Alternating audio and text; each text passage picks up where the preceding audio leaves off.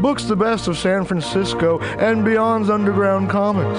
It's a great showcase, and they have a fun time at Pamtastic's deep in the Mission District, where you can laugh off your tushy for a mere $5 every Friday to 10 p.m. And I laugh because $5, I mean, that's what I use to wipe my tushy with. So to laugh it off for a mere $5 is indubitious. But if you can't make it to Mutiny Radio, well, don't even worry. Don't fret at all. You can simply download the podcast post-show and giggle in the comfort of anywhere, like your Aspen summer home on the mountain ridge with the kayak feeling. So all you got to do is just go to podcastics.pcrcollective.org/comedy clubhouse, or you can listen live every Friday from 8 to 10 p.m. as your host, Pam Benjamin.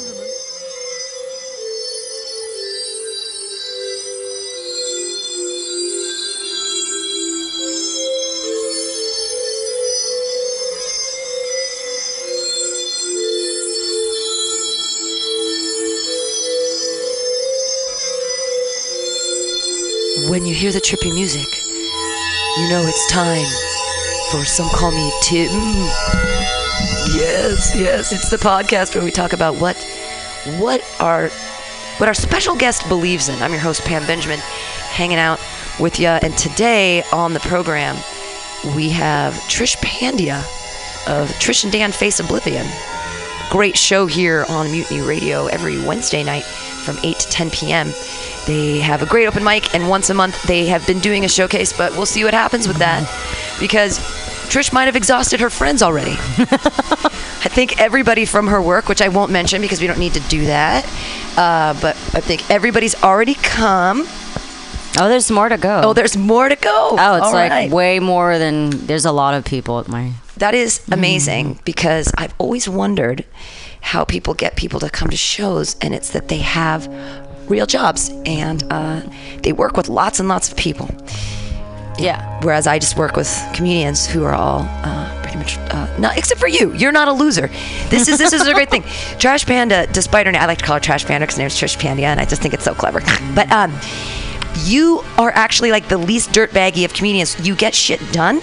If you say you're going to do something, it happens. Yeah. I've never not seen you be on time or like know exactly what you're doing. Like, you seem to be really together, which for a comedian is more than unusual. That's like highly obscure. Yeah, I know. It's weird for me too. And it's weird dealing with people who don't have like their shit together. Like, I just don't, like, there's a couple I work with and I plan on producing shows with, and you're really professional yourself, so I don't know why you would say that. But there are definitely some, it's like, you know, I don't know, like, producing shows is really hard and it's a lot of work. It's yeah, I don't really, no one ever asks me to co-produce with them, so it just never happens. But you just produce it on your own. I just produce it on my own. Yeah. And you do a great job. Thank you. My audiences are never big enough. But you have consistent audiences with multiple shows. Like, I'll plan one maybe once a month. Right. That's the other things people say. Well, I do one show a month, and you do like... And the month of March, I produced 41 shows. See, there you go. Which is insane.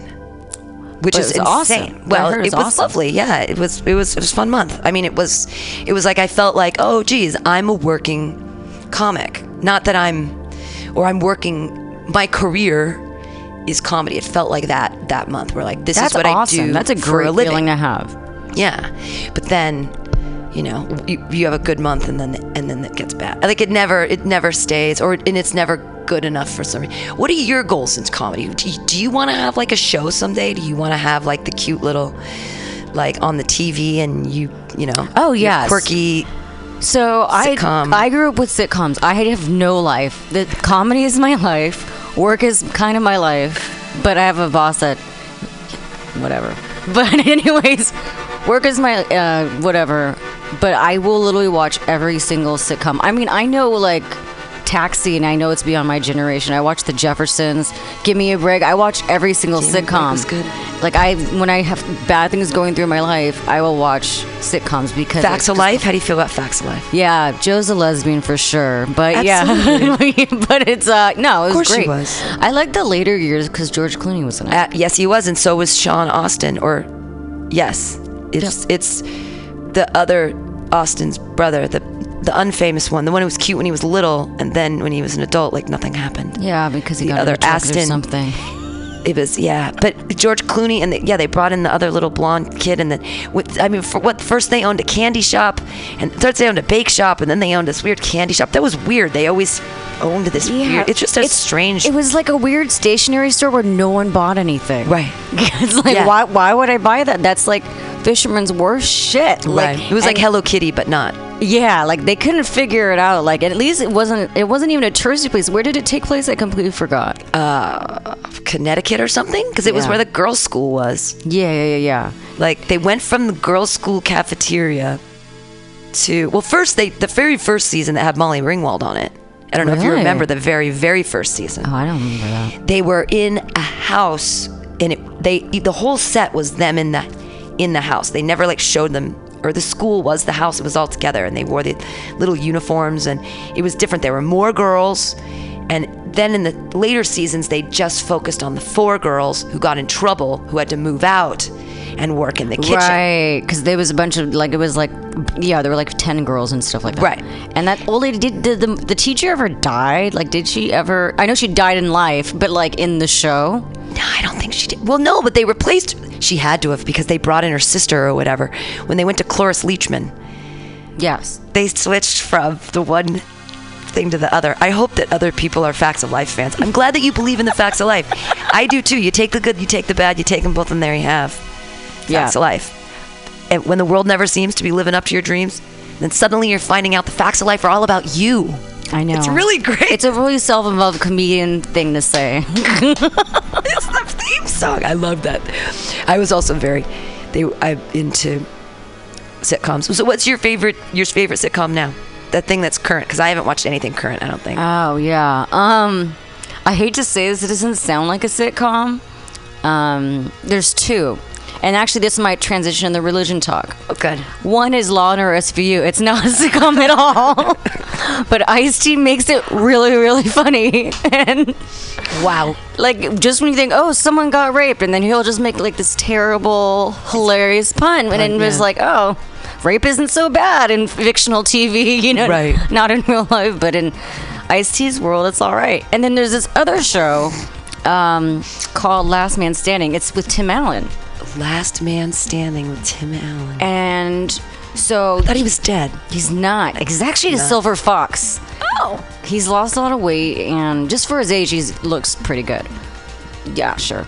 But basically in Home Improvement, he had 3 little kids, 3 boys, right?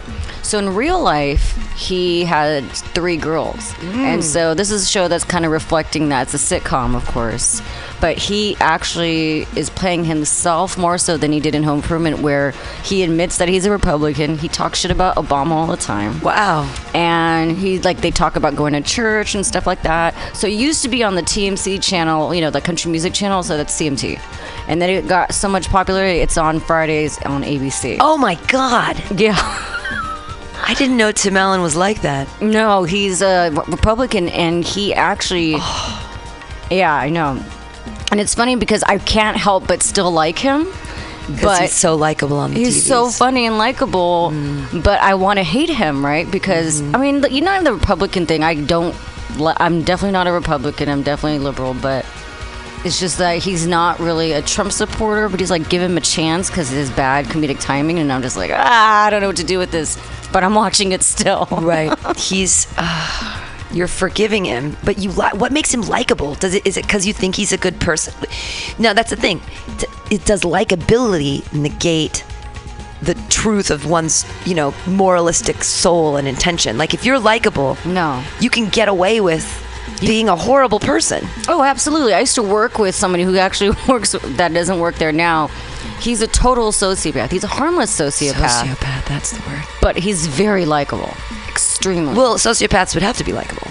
Yeah, that's how they get the job done and getting what they want, right? Right. So I don't think he Charming. I think he's a good person. I don't know him. I just heard that, you know how I'm not in Hollywood, but you don't hear anything negative how he treats people badly. So that's the only thing I can go on. Right. But obviously I don't agree with the religion thing, but... Are you a good person? I try to be. I don't know. I try to be. But the problem is that I think I get my type A personality in the way where it might come off that way. So I'm very much honest. But if somebody isn't, so I'll give an example. My boyfriend, he's the pothead to the max. Like more than me. I don't know. You guys might have a competition. You're definitely around the same level. Yeah, cool. He'll have like 7 joints a day if he doesn't. Yeah, absolutely. Yeah. I constantly smoke pot. Yeah. Yeah. So and I'm not against. I drink, and I'd rather date a pothead than an alcoholic any day. Yeah, they're much more predictable with their behavior. Yeah, it's not like he's gonna go off and yell at me at a bar. He's just gonna stay at home on the couch. Right, exactly. He's not going anywhere. He's gonna eat the chips, and then you're gonna yell at him. Yeah, you're like, I was totally saving those Triscuits. What? Yeah, it's way better than like, sorry, I was at a bar cheating on you. Like, he's too lazy to cheat on me. Right, perfect. Right? Stoners unite. Yeah, but in terms of getting shit done, I have to do everything, and so when I expect him to do something for me, like, my expectations really, really low, and obviously that can get really irritating. I'm sure I come off as a complete bitch. Well, how do you lower your expectations? What are you talking about? You're talking about like it's your birthday and he's supposed to take you out to dinner and you can't. Or what are we talking about here? There's so many scenarios. Things he has to. Does he not? Okay, I'll give you an example with my boyfriend. All right. He constantly tells me that he's going to do the silverware. I do my dishes, but I hate doing silverware because I find it tedious and weird. And if I just pick them out of the sink and wash them off individually when I use them, I sort of use the sink as my I get it. drawer. Fine, whatever. That's weird, I know. But he keeps saying, I'm going to do your silverware. I'm going to do your silverware. He hasn't done the silverware in like a month and a half. Yeah. It's just sitting there.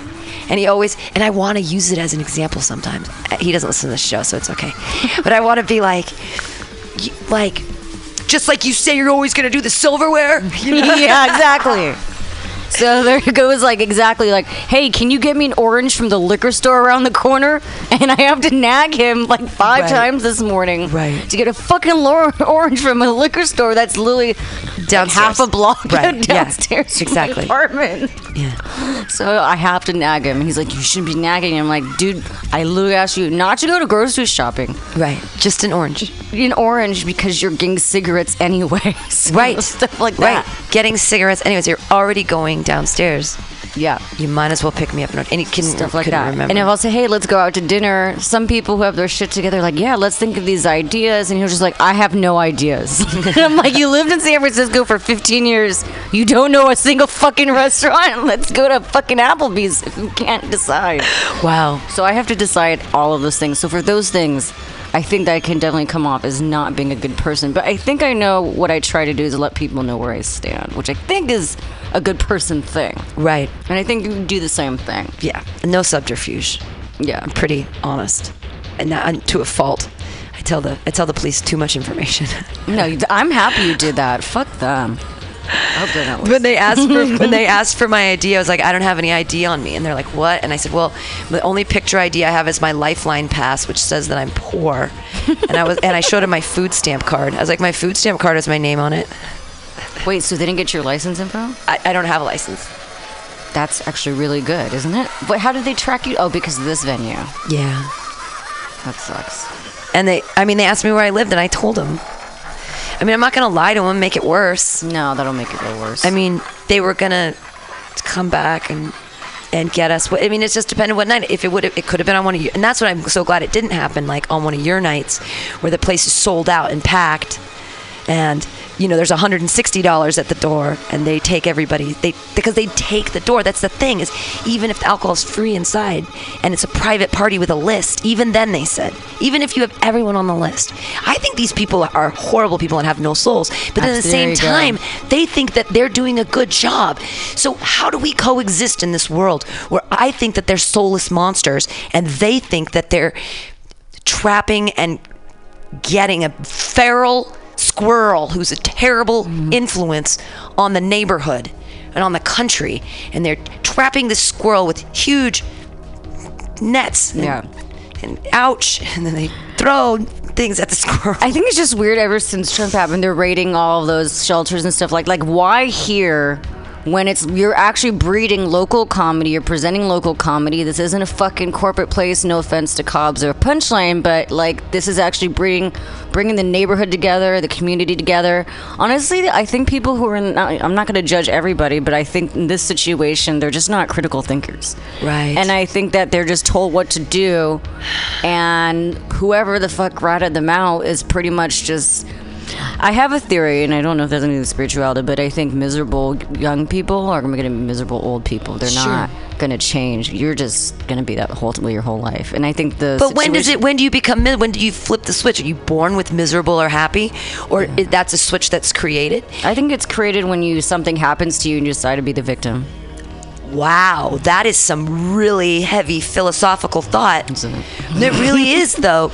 That's when you. Oh my God! It like explains every intervention ever, and they're like, I'm living with my dad's house and I'm doing all these drugs because my dad never did this for me, and it's like they let themselves be victimized by like, their dad drank and then he might have hit him twice or something and told them they were fat once or something. They're like, I've been told all of those things. I know, so have I know, exactly. And I'm not on meth, so everything's fine. But it's because they chose to be, and then they hold on to that victim status because then it gives you an entitlement. Because everyone owes me something because I was victimized. But if people don't know you, they don't give a fuck. Like, no one knows. You can't wear a shirt on you that says victim or that says I was victimized. No.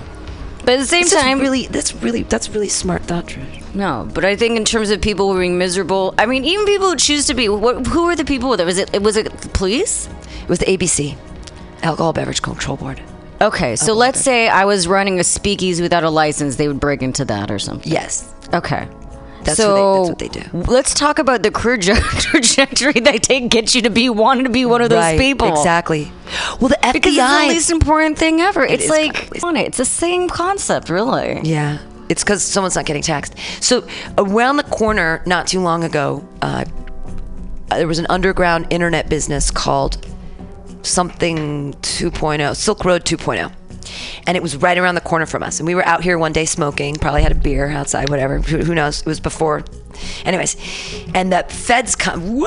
All of a sudden, all these FBI cars come out of nowhere, and all this shit's going on. I'm looking around the corner, and they're running into this house, and it's crazy. And the first thing I remark is, God, the FBI has a lot of really young, good-looking dudes working for them. What happened? Who are all these under 30 hot guys, like with FBI jackets? They're doing some fun recruiting. What? So when NPR came and they were asking people what happened, they talked to me, and that's what I told them. And I got to be on NPR, and I was like, that's awesome. Feds came out of nowhere, FBI running out, and all I could think of was, who is the FBI recruiting? Who are these hot guys, and where are they from? Are they from Nebraska? Where are they getting these guys? Oh, people from Nebraska are not attractive. I've met a lot of them. Really? The blonde and the tall with the muscles but so Silk Road, they sold like you could buy anything illegally over the internet with like Bitcoin. So you could buy mushrooms, like shrooms, but they would come to your house and it'd be like in a Fritos bag that'd be sealed, and you'd open it up. So you'd like buy one bag of Fritos and they'd come delivered from Amazon or whatever. Oh, that's cool. And then you'd open it up and there'd be shrooms in there. But they also did terrible things like human trafficking and see, that's a whole different prostitution. That's all that a stuff. different thing. Right. Absolutely. This is just I know 60 some odd dollars, of not their money. So because we'll call their money entrapment money, but 60 some odd dollars and a couple people in a room drinking beers on a Saturday night. That's just injustice. They're so right about what they did. But each of those people have to cost at least $50 an hour, and they were here for like an hour and a half, and then they have to do all that processing paperwork and all that stuff. Is it really worth paying those two people the $200 to seize nothing? I have no idea. And instill fear into the hearts of nice San Franciscans that just want to hang out and just relax and go to a cool low-key place. I don't want to fucking go to a corporate comedy club where I have to spend $50 on a fucking ticket. Exactly. And then I have a 2-drink minimum with a fucking movie. It's just like... Right, exactly. It's all these prerequisites. Like every show I've had here, I have gotten nothing but rave feedback. Yeah, everybody loves it. They think it's really fun and weird. Everybody loved the festival this year. I just don't feel like we're doing a bad thing here, but... That's the thing, good and bad, legal and not legal. Like, I'm a good person, but I have a criminal charge on me now that I'm going to have to deal with because I'm doing criminal activity. But like, again, it's critical thought. Like, we can't look at this and be like, oh, this is okay. But do we live in a society now where, because critical thought is already dead, that we don't even get the opportunity when we have the ability to use critical thought to even use it? Because it's too dangerous. When people don't even know what critical thought is. I would think it still happens here, but considering everything that's happening in the world, I think critical thinking is fucking going out the window. Like, anyone who has a college degree, let's say I graduated from college, I don't know. I just don't think there are certain places where people learn how to be critical thinkers, whether they go to college or not, or wherever they come from. But I think it's on its decline. It's really on its decline. But I feel like critical thought is what makes us be able to reason, and reason is where all of our laws come from anyways. But now the reasoning is completely switching. Like, we're deciding, because these other people are supposedly so good, these religious people that say abortion is bad and drugs are bad. And I'm like, drugs are good. Like, I mean, marijuana is one of the best things in the world for me, and anxiety and being able to deal with the world and being in a good mood and working hard for like hardly any money, man. If I'm not high, I hate doing my job. Not that I hate doing my job, but it's like, my boyfriend would have massive anxiety attacks every other day if it wasn't for weed. So I just don't understand that. Now, that's what I don't get. So I think that a lot of laws are outdated, and it's meant to, it's a fucking system. That's the whole thing. It's about getting more money out of little people than as much as possible. That's how it's always been, and it's even worse now. I mean, in terms of the fucking violations, in terms of marijuana, thankfully that evolved. Right. But there's a lot of stupid areas in terms of the like drug industrial complex, the military district, all that shit. Who are we hurting? Like, we're not hurting anybody. Right. There's so many different levels of the government, the federal government, just taking away your shit. I mean, they can seizure. They can actually take up to 40,000. I think they just overturned it in California, but they're trying to switch it back. $40,000 seizure. They can just take your money up to $40,000. They just passed that you can't do it anymore. But for what justification was it before? For anything. They don't even have to charge you with a crime. They can just seizure your stuff. Isn't that like against the Second Amendment or something? You would think. But they can, like, there was a kid on a train who was going from, he collected all this money on GoFundMe and all this stuff because he was taking a train to Los Angeles, and he was going to pay for his record to be pressed, and he was going to do all this. He had $10,000 in cash, and he was all ready to go. And he didn't have a gun. He didn't have anything. They searched his bag. They found the money, and they said, this is obviously drug money. And so they took it, even though they had no profit. There was no pipe. There was no nothing. They just said he was black, and this obviously is drug money. They took his money. You can't even get it back. You have to like petition to get it back after a certain amount of court. Just like how we can petition to get our $79 back, and the 6 IPAs and the 4 Sutter Homes, little bottles, not big ones, and the 2 Modelo's, which were left over from your show. Thank you very much. But in order to get that back, we have to wait for like 8 months, and then we can try to get back what they seizured from us. Jesus but they can do that up to like $40,000. But that's the thing, is these people, they think they're good people, and they go home to their families and they say, I'm doing a good job. I'm policing the world. I'm making it better. And it's like, there are certain people in law enforcement who do make the world better. There's a lot of different things that people do that makes the world better. I mean, sex trafficking, crimes in terms of violence, domestic violence, all that stuff. I'm very proud of it, and I'm supportive of those people. But when you're fucking people who are not hurting you, I mean, even if you're a fucking heroin user and you're not hurting anybody, right, then whatever, leave them alone. What do you think about when the cops go through and there's people that are like occupying and they've got their tents or whatever, and I think it bothers me a lot. It bothers me a lot. Should we just, should we just leave everybody? I mean, that's the thing though, is we say, well, since we're talking about laws and good and bad and whatever, there are people that choose to live in tents now. They choose to live in them probably out of necessity. I don't think a lot of them are like, I really want to live in a tent and this is what I've always wanted to do. But it's happening and it's a reality. Right. And so do we just live and let live and go, well, and turn a blind eye? Or do we go, we need to provide services for these people? Or do we go, just put him in jail. San Francisco is kind of a two-faced kind of situation where most of the people who are homeless now, obviously, I worked for I did some nonprofit for homeless people a couple years ago, so I don't know fully. I'm not a subject matter on the expert, but from living here for 10 years, is that a lot of people who live on the street have mental health issues. So, for example, this is a really good analogy. So, let's say I lived in Italy. Italy is more of a communalistic culture. So, everyone's got that funny uncle who's got some kind of disorder, who's got the bipolar, but not treating it, got whatever. But the family's big enough and supportive enough of like, oh, we're going to take care of that uncle. It's like, he's not going to be on the street. That's not what's going to happen.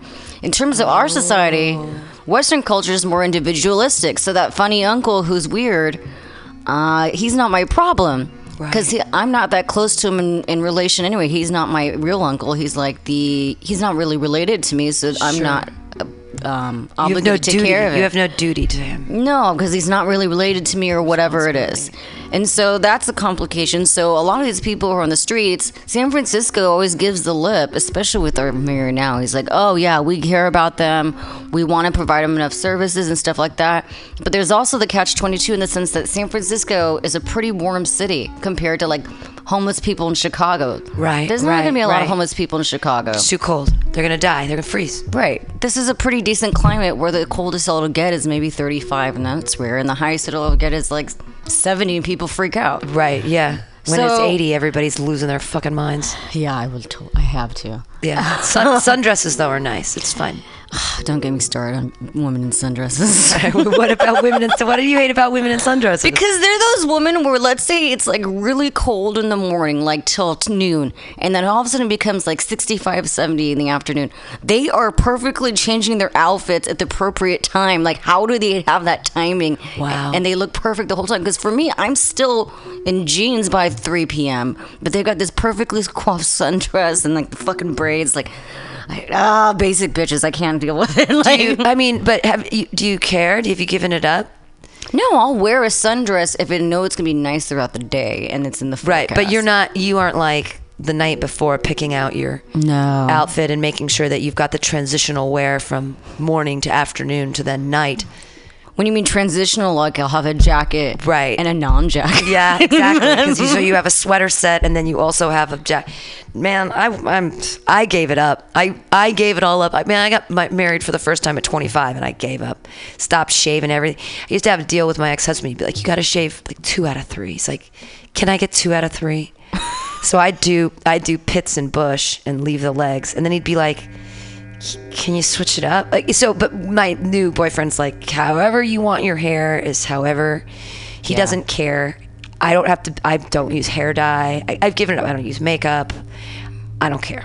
I don't care. That's good. But that's the thing is like, that makes me a bad American because I'm no longer a good consumer. There's a whole range of products that I do not consume as a 42-year-old woman, which makes me... Why does that make you bad? Terrible American. Because I'm not a consumer. I'm not spending money on the economy because the gifts I have to give the universe or whatever are not monetarily valued. And therefore, the only gifts I can give our country is by buying things and being a good consumer. So unless I consume, I am devalued in our country. The more money you have, the more valued you are. Worth and value are completely intertwined with our system of money. And it's sad that money, because money and worth and internal worth and all these kinds of things should not be equitable. They should not be equated. And no, absolutely not. No, I agree with you on that. But that's really sad. That's a statement that's very true, especially in our society. We still call ourselves a democracy. We're so not a democracy. We're not. No. Not even close. And what bothers me is that my parents are Indian. It is not a democracy there. It's not a democracy there. Oh, God, no. Wow. It's awful. But the caste system doesn't exist anymore, does it? People say that. Still exists. People, oh, God. So, I mean... Our caste system is growing. Here? Maybe while yours is declining. Absolutely. We've got the untouchables. Are you kidding me? There's certain but we just people, don't call them that. No, we call them Latinos or whatever. Like, oh, they'll let them mow the lawns. Or, you'd never see like... you might see a white 12-year-old mowing a lawn, but the stereotype that people come over here as illegal immigrants and then they do landscaping. But landscaping, that's the thing. Why do we devalue landscaping? Why do we say that ditch diggers? My mom, when I was little, I'd say, I don't want to do my homework. And she'd be like, the world needs ditch diggers too. Well, what the fuck is wrong with manual labor? It really is good for you to have to get shit done. And why is labor just not valued equally? I just don't. It makes me crazy because I'm a Marxist, and so I feel like labor should be equal. It should be definitely valued. I mean, in terms of, I dated a guy who like made tables and shit and all this furniture. I kept it because I was like, wow, because I don't know how to do any of this shit. Yeah, exactly. It's a skill. It's a really. Do you know how to sew? No. I don't know sewing. I got taught. I have no motor skills growing up. I tried so hard. I made sand art once. Sand art. You're not a drawer. You weren't but you write well. I mean, the most creative I am is the comedy thing. I don't think it's going that far. But really? But you're a good writer. You're good with language and speaking and communication. Yeah, my mouth is the best part of my skill. Right, but that's writing. It's just that you're writing on stage. You're writing on the spot. Kind of, yeah. We'll see. So tell me about the caste system. I'm sorry to cut you off. No, so the caste system still does exist in India. I think that people... So let me explain the caste system. Do you know anything about it? Yeah, there's the untouchables, and they could only clean poop up. Like their job is that they deal with poop or something. Mm-hmm. And am I making things up? And then okay, I just want to know what you know. And then there's like different class structures, mm-hmm. and so but you can't like marry out of your class, and mm-hmm. you can't like if you're a prostitute and you were born to a prostitute, you're gonna be a prostitute. That's just kind of the way it is. Yeah. So my parents came from, there's 4 different classes, and I don't know them, and then I'll explain the others. So there's the Brahmin caste, which is like, God loves you, all the gods love you, you're good, you're more likely to go to college. Even the women who don't even work after they get married, they had to go to college. Huh. So my mom went to college. I don't know what happened to her intellect, but I love her. But she went to college, or she says she did. And that's how she was good enough to be with my dad. So they got married within like 3 months of knowing each other. Wow. But he went to good engineering school, of course. And so they're part of the Brahmin class. They're the ones who are most likely to be able to get the hell out of India. Right. And they have a support system to be able to do that. My dad's grandfather ran this whole factory or whatever in Africa, so he was kind of like a bigwig in the community in terms of Gujarat, which is a part of India. And then there's another caste that's a little bit equal, is the military. So anyone who's part of the military, they're really valued because they serve their country, and they eventually, once they're done, they go to college as well. Right. I don't know who pays for it. I don't know, the government pays.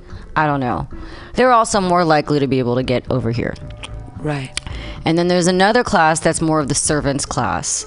And so they're still respected in some ways, but anyone from those other 2 classes can hit them, beat them, whatever they want to do, but they're still respected as servants.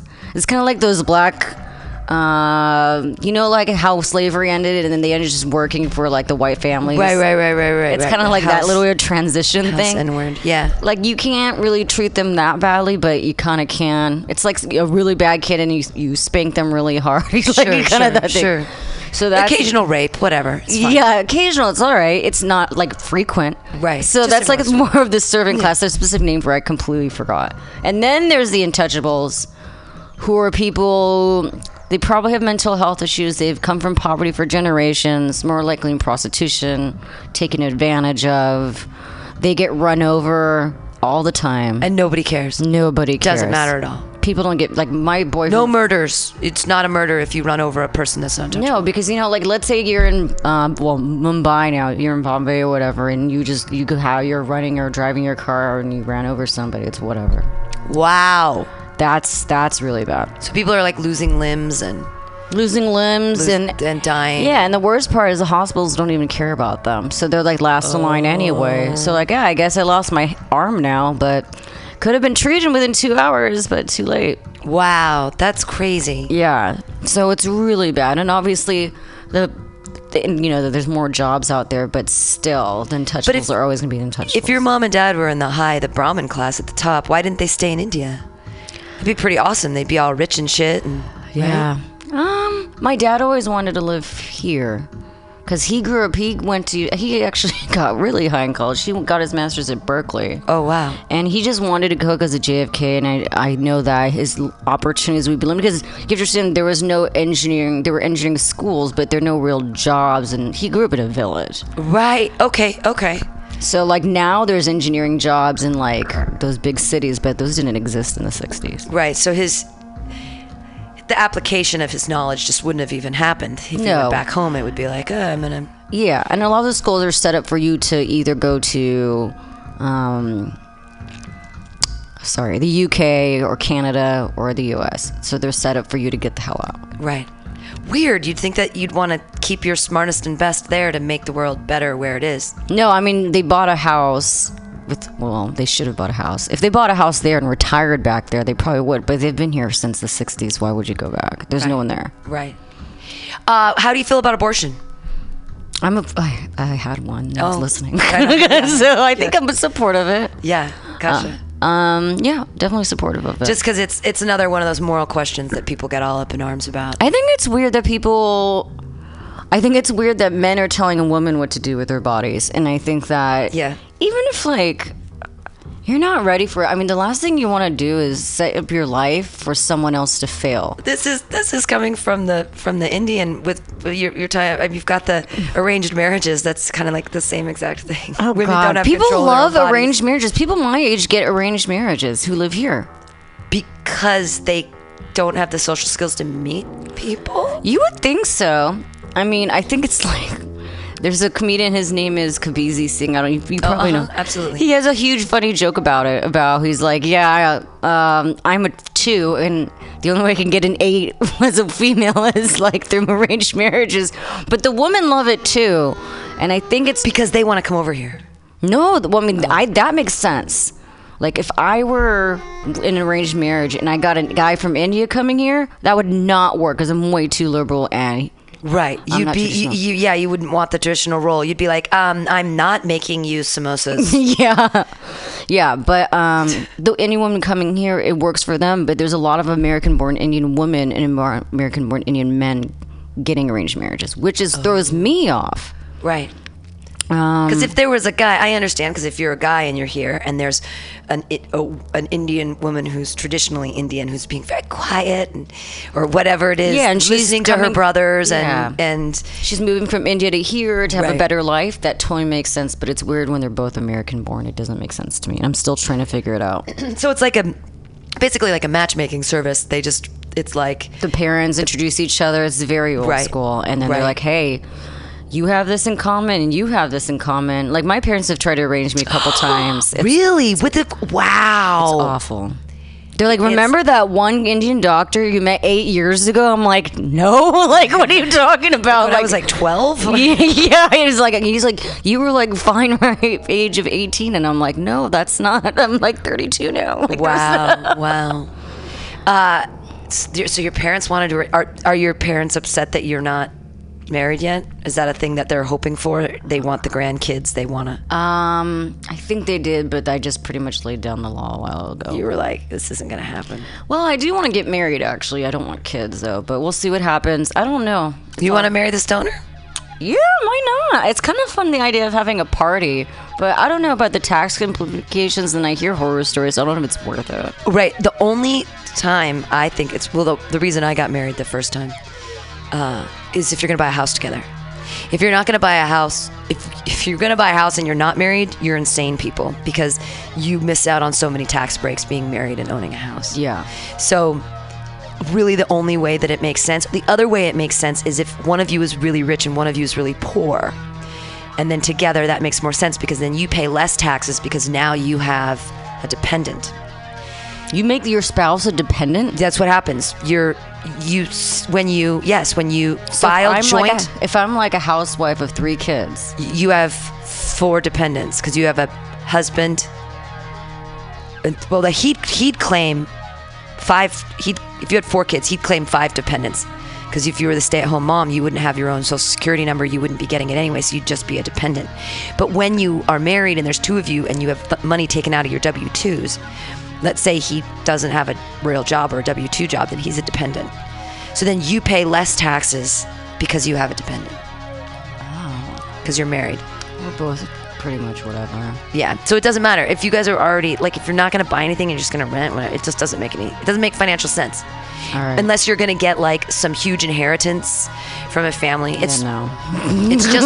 It's just good for taxes because as a single person you pay like 33% or something, but when you're married it goes down.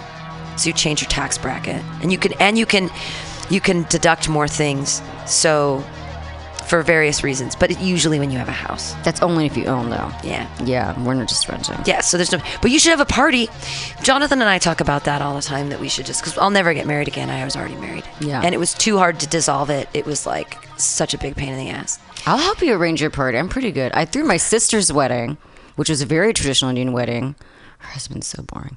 Oh. No, it's okay. He's a good guy. He's just boring.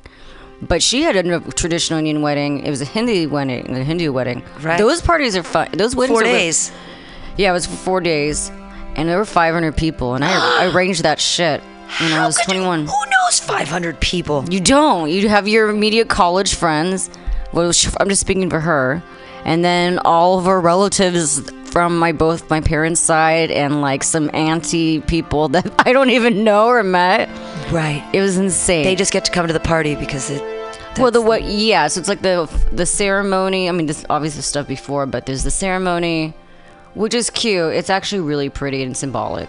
And then the reception, and that is really what is so ridiculous. Why do you invite so many people? Well, it's so expensive. I can't even. It's so how cost prohibitive. 500 people. You have to feed 500 people. Yeah, it's like a fucking small town in Virginia. Feed 500 people. That is an insane amount of money. Yeah, it was really expensive. So to what purpose? Is it just to show off for your neighbors and be like, look, our wedding is the biggest, coolest wedding? Is it that somehow when your party is so awesome that you the gods are happy with you and you have a better life? It's purely superficial to show off that you have the most money in your family. So this is a really funny story. Her wedding was 10 years ago.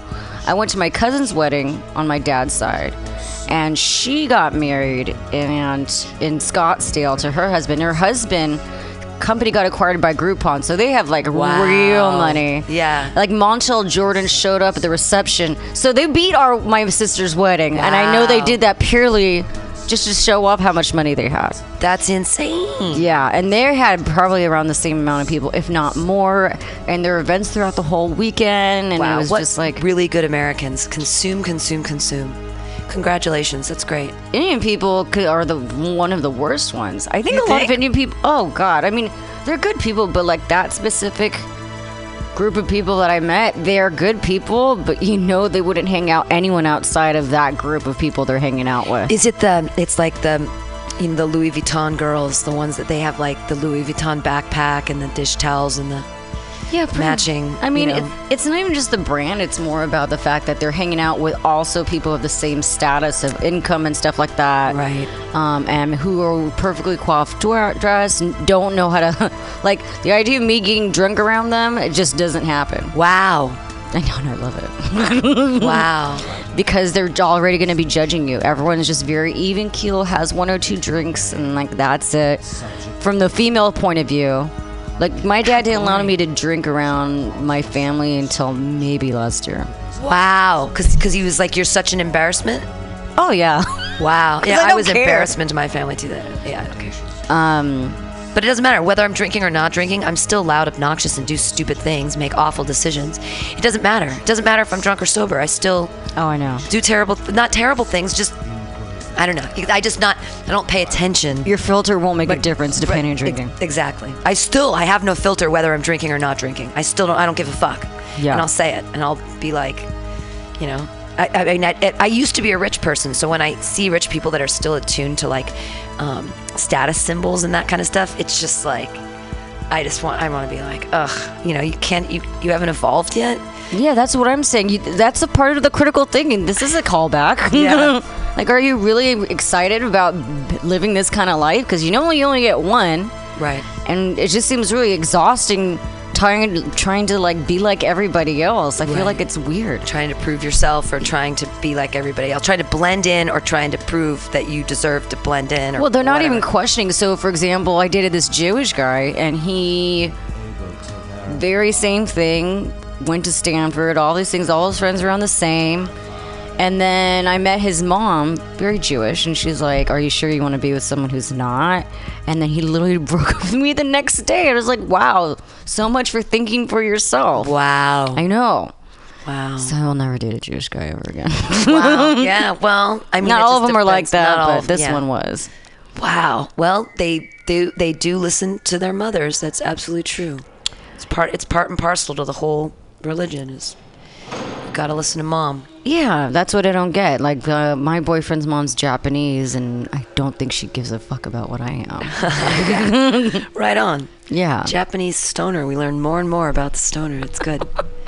Japanese. That's awesome. Yeah, well, thinking about the Japanese culture, they're not religious at all. Well, there's Shintoism. That's ancestor worship. It's like a remembrance of people past, and it's like certain rituals and stuff that people will do, but it's not necessarily religious. It's like, I don't know. I have a really cool Japanese like cookbook from the 60s, and it talks all about Shintoism and festival, and it ties into food. It's like a culture thing more than it is like, I mean, also sometimes there's a lot of Jews that are the same way. They're culturally Jewish, right?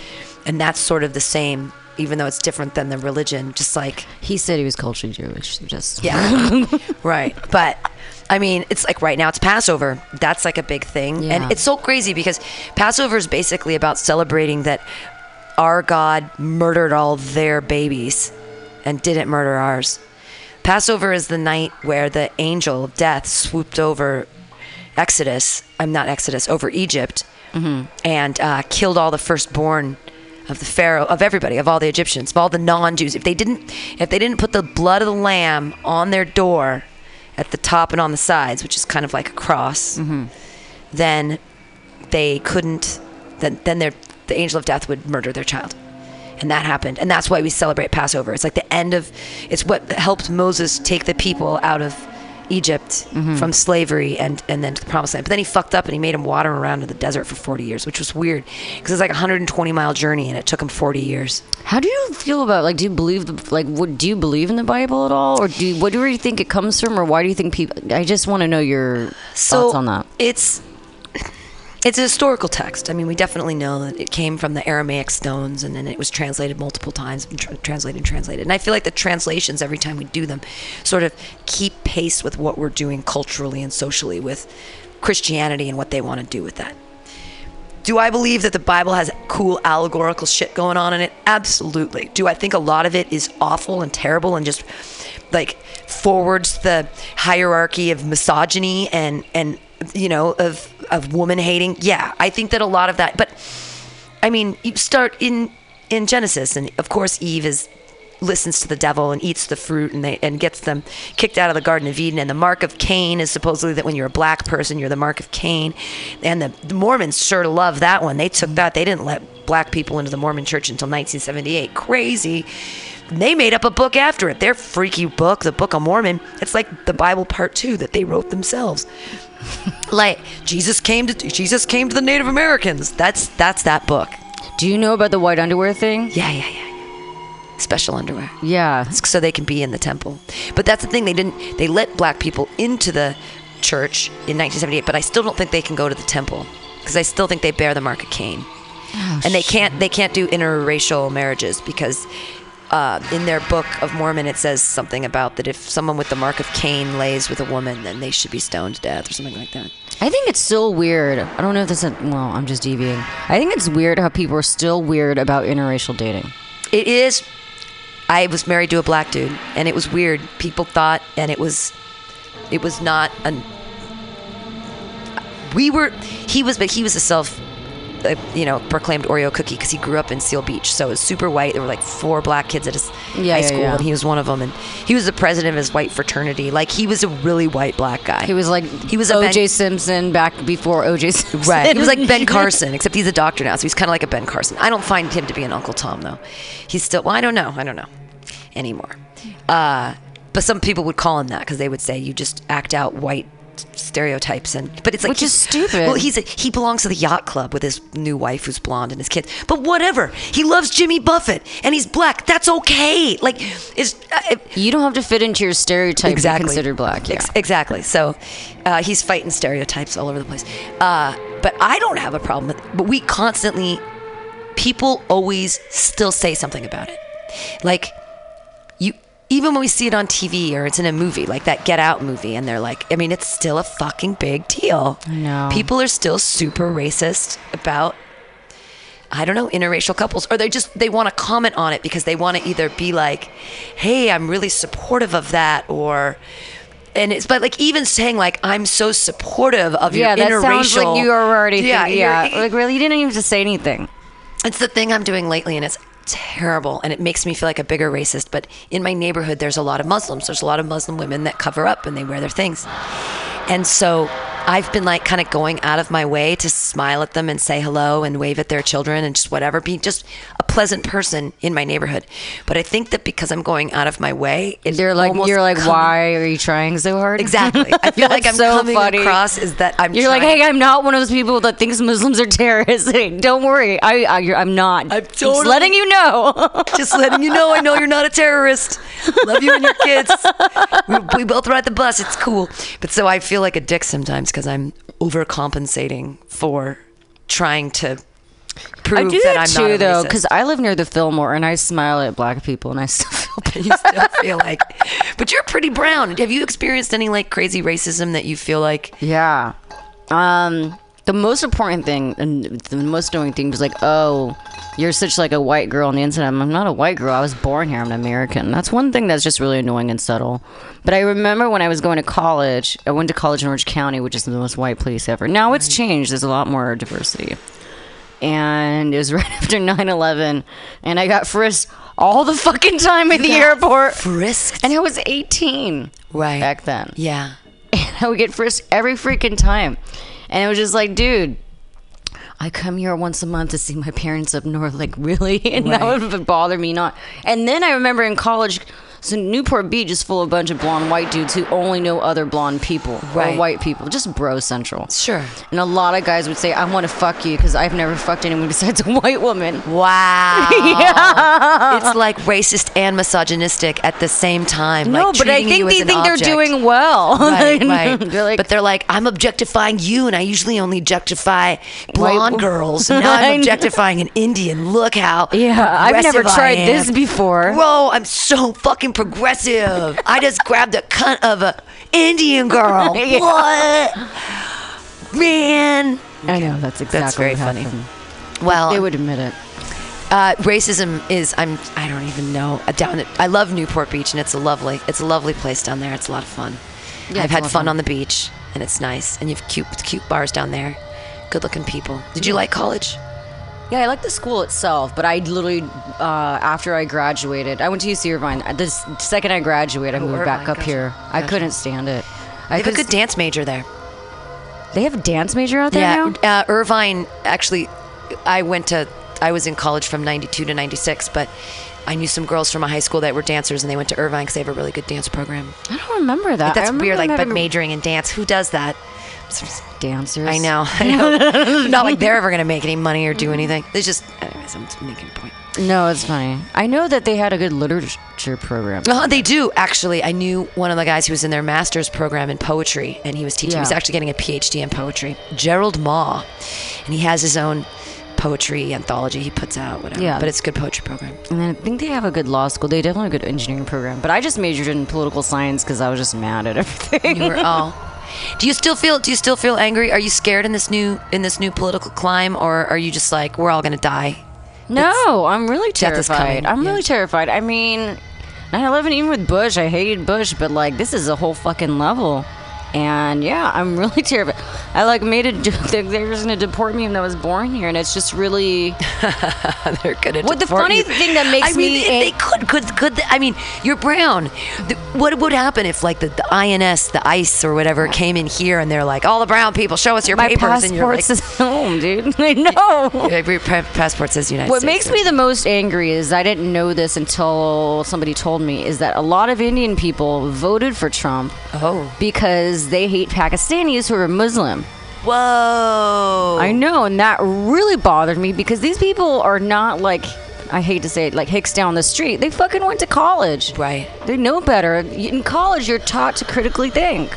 And the we fact still that, hate Pakistanis. oh, everyone who went to that cousin's wedding in fucking Scottsdale, really? Like, oh God. I'm sure they're closeted Trump supporters. Well, and it's the same thing with the Israel-Palestine thing, is that Jews hate Palestinians. Like I was a summer camp counselor at the JCC in La Jolla for 8 years, and it was really pervasive and amazing. And they even they did propaganda stuff to teach the kids to hate Palestinians? To hate Palestinians, to talk about the conflict in Israel, and talk about how, of course, Israelis have to be in the army because they have to fight against these people that it is not their land, and they have to put them away, and that they actively proselytize against Palestinians, in Jewish community centers here in the United States. Wow. Because somehow, we shouldn't be supporting Israel. We should support Palestine just as much as we support Israel. Sure. We should be supporting everyone the same, and even Syria even more. Why aren't we couch surfing Syrians at least? Can we at least get 1,000 Syrians to come couch surf in San Francisco? Can we not handle that? So one thing I'm noticing with the people that I really don't agree with, or I feel like that are evil. Okay, so I'll give a good example. So I know you don't believe in parties, but I voted Democrat. I voted for Hillary. And I remember doing a lot of campaigning for Kerry back in the day. Mm-hmm. And one thing difference between the Republicans and Democrats is that obviously I'm more liberal, but the Republicans are fucking organized. Oh. They are way more organized than the Democratic people in terms of lobbying and all of that stuff. Not saying that these people don't have their shit together, but they're just very much methodical. And it makes me think about the Israelis. If Jewish community centers teaching that, there's no Palestinian community centers that are that organized to be able to do that. Right. And so I think the theme with this ties back to here is that you just have to be fucking organized and you can get away with whatever you want. Which is scary. But it's the money. Money is what I think funds organization, because maybe that there isn't enough money. Do the Republicans pay people to do, when you worked for Kerry and Hillary, you didn't get any money. You were volunteering. Yeah. I mean, do they have enough organization that they can pay people to? Because not as much. But I don't know. There's private donors coming from both sides, so it's hard to tell. Dude, even the Koch brothers were against Trump. That's what's weird to me. See, I'm really angry about all that lobbying and all that money. And the thing that makes me crazy, the craziest, one of the things that makes me the craziest, is even when we're having local elections, all the paper trash that gets sent at us, and that costs a lot of money. All right, whenever there's a big vote thing happening, we get no on N, yes on N, blah blah blah, and they're sending us stuff. And every time you get one of those big full color, two-sided, unoriginally shaped, it's not like a 3x6 card. It's like a fucking 11 by 9. Hard, semi-hard. And then with the postage, it's got to be $1. So when I'm in my apartment complex and I see all 100 boxes, and each one of them has them in there, and that's just one apartment complex. So that's $100 just right there. And I'm like, $100? You could actually change. You could have an after-school lunch program. You could give snacks to kids at school for free.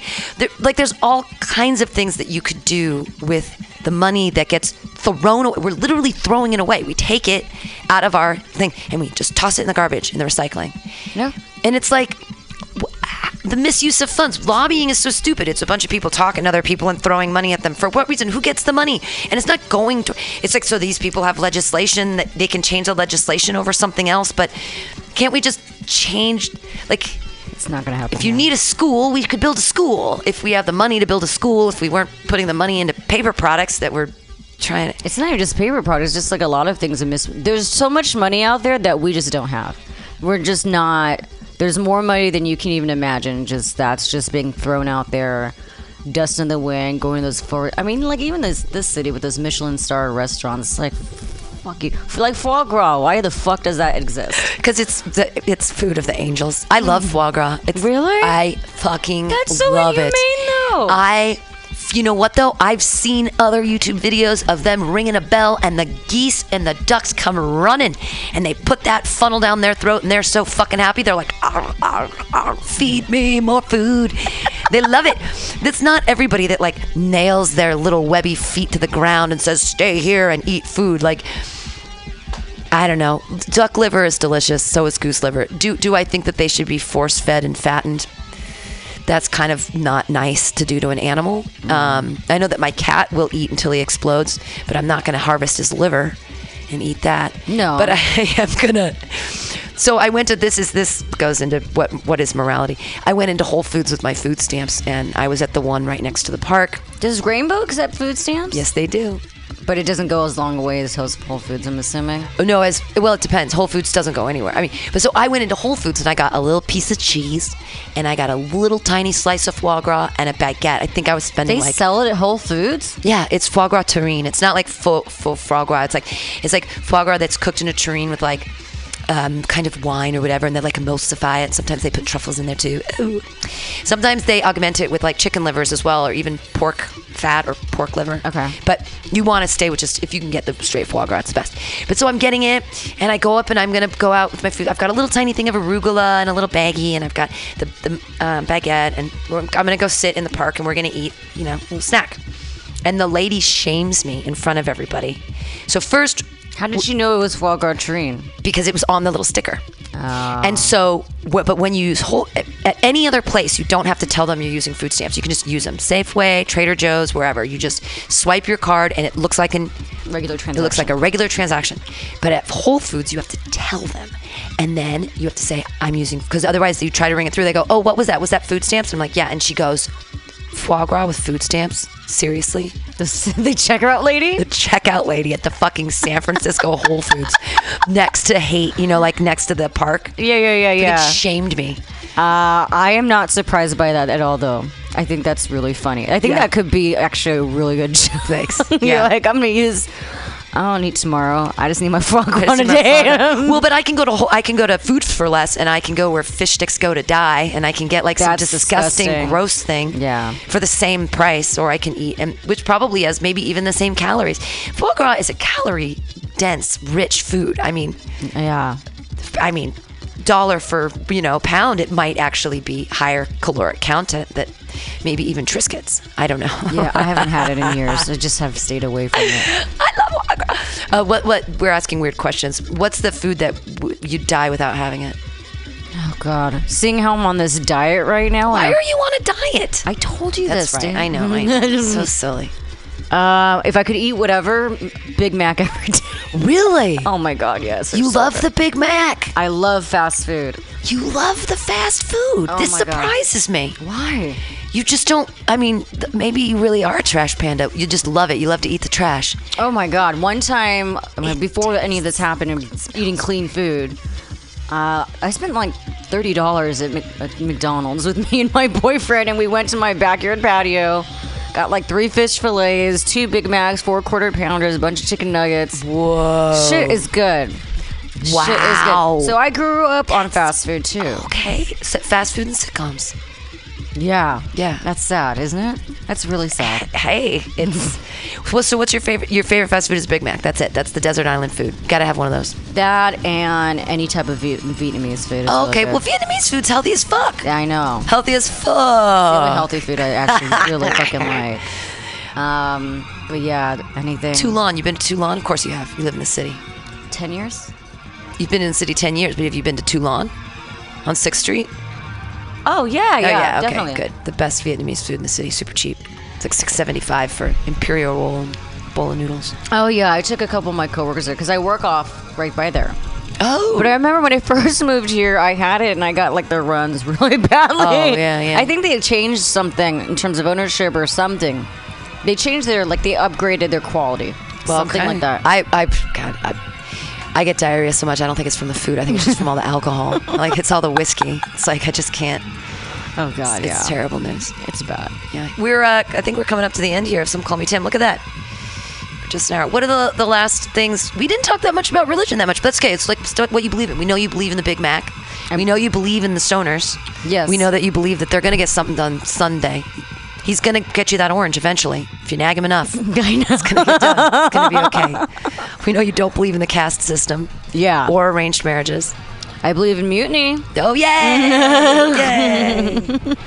We'll go out one of these days and we'll go get a drink in a legal establishment. Yeah, let's do it. To do that together. I know, but not on those douchebag speakeasies. I swear to God, no. Yeah. Well, and not brainwashed. I just can't go there. I feel like I can't go there. I go there all the time, but I go there so much that I feel like I just can't relax there. Yeah, you can't just. I can't go there unless I'm doing comedy. But then I'll get up anyway. If I'm saying I won't go, if I go there, I'm gonna get up.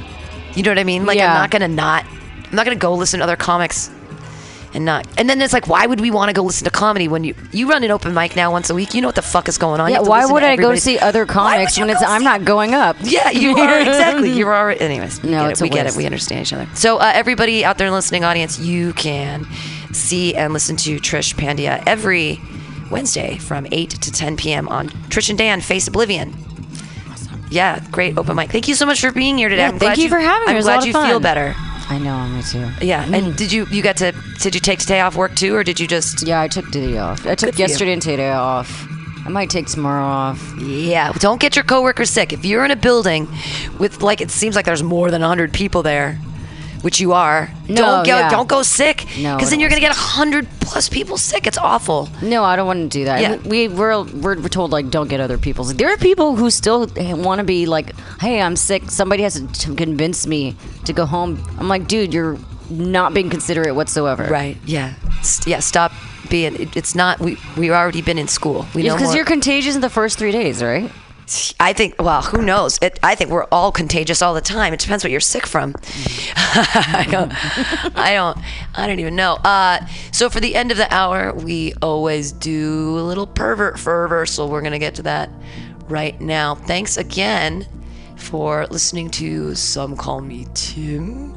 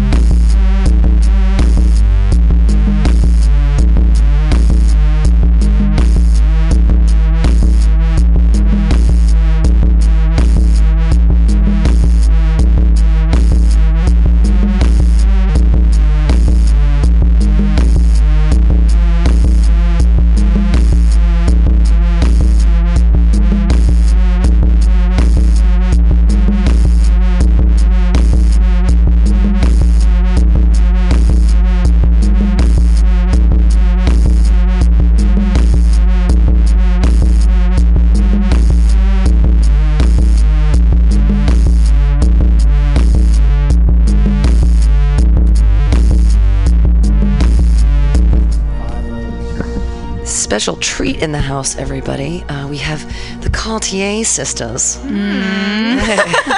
Jeannie and Marie Cartier. Yeah, you have to say our name like that. Cartier. Well, it's lovely. Yeah. It's like you have a Louis Vuitton backpack and you're filling it with Cartier diamonds. Yeah. Yeah. You guys are diamonds. You're amazing people. Aww. Gems to the community. Oh. Ex-circus freaks. Or still circus freaking? Yeah. Still jumping through chairs? I'm a failed circus freak. Yeah, Marie tried. I was not strong enough, not flexible enough. Yeah, we had really hardcore Chinese circus trainers, and it was I got never be through good it. enough. It was a little intense for It was me. not a everybody gets a trophy kind of situation. No, it really Right, wasn't. right. This was like the 90s. It wasn't the whole like helicopter parenting moment of like everyone's perfect and wonderful. Yeah, it was like everybody gets sat on so you go deeper into your stretch. Yeah. Wow. So just a little child abuse. Yeah, just Along like with just light a little child abuse. light child Light. abuse. Yeah. Like, Yeah, good. Fun. Yeah. Ex-circus trees. Now I do something you do every once in a while, Jeannie. I do an open mic at OMG, and they have these tall bar stools, and so I will put my body through the bar stool because it's a cordless mic, and so I figure if you're gonna go through a chair, it should be with a cordless Yeah. mic. So I'll always do that, and I think of you and your dance with Yeah, the how I go folding through the chair. Well, and how I you go do through that the chair. in this very show. Actually, do I that go through. trick? That's like my trick. Is I go through the folding chair. Yeah. Go through the And if folding- I gain even 1 pound, then I cannot do You it. cannot fit through the chair. Yeah. I can't believe you do it like on your back. You slide through with the legs, and this crazy thing happens, and you're doing all this crazy stuff with the chair. I just like get through the bar stool. Like it's pretty miraculous. Just like I have to, any way you can. Any way I can. Yeah. Just with the crawling, just trying to hold the microphone. So Yeah. But you guys have a show called Yesterday is Tomorrow. Yeah. This is an original show that me and Marie, just us two, it's a duo show, came up with together. And do you want to do the explanation? Yeah, What it's part of our artist in residency with the San Francisco Mime Troupe. Cool. Which is just around the corner from here, which is cool and convenient for us. And so it's basically a comedy variety show, but that has an overarching narrative. And the main themes are talking about technology and its effects on our lives, and also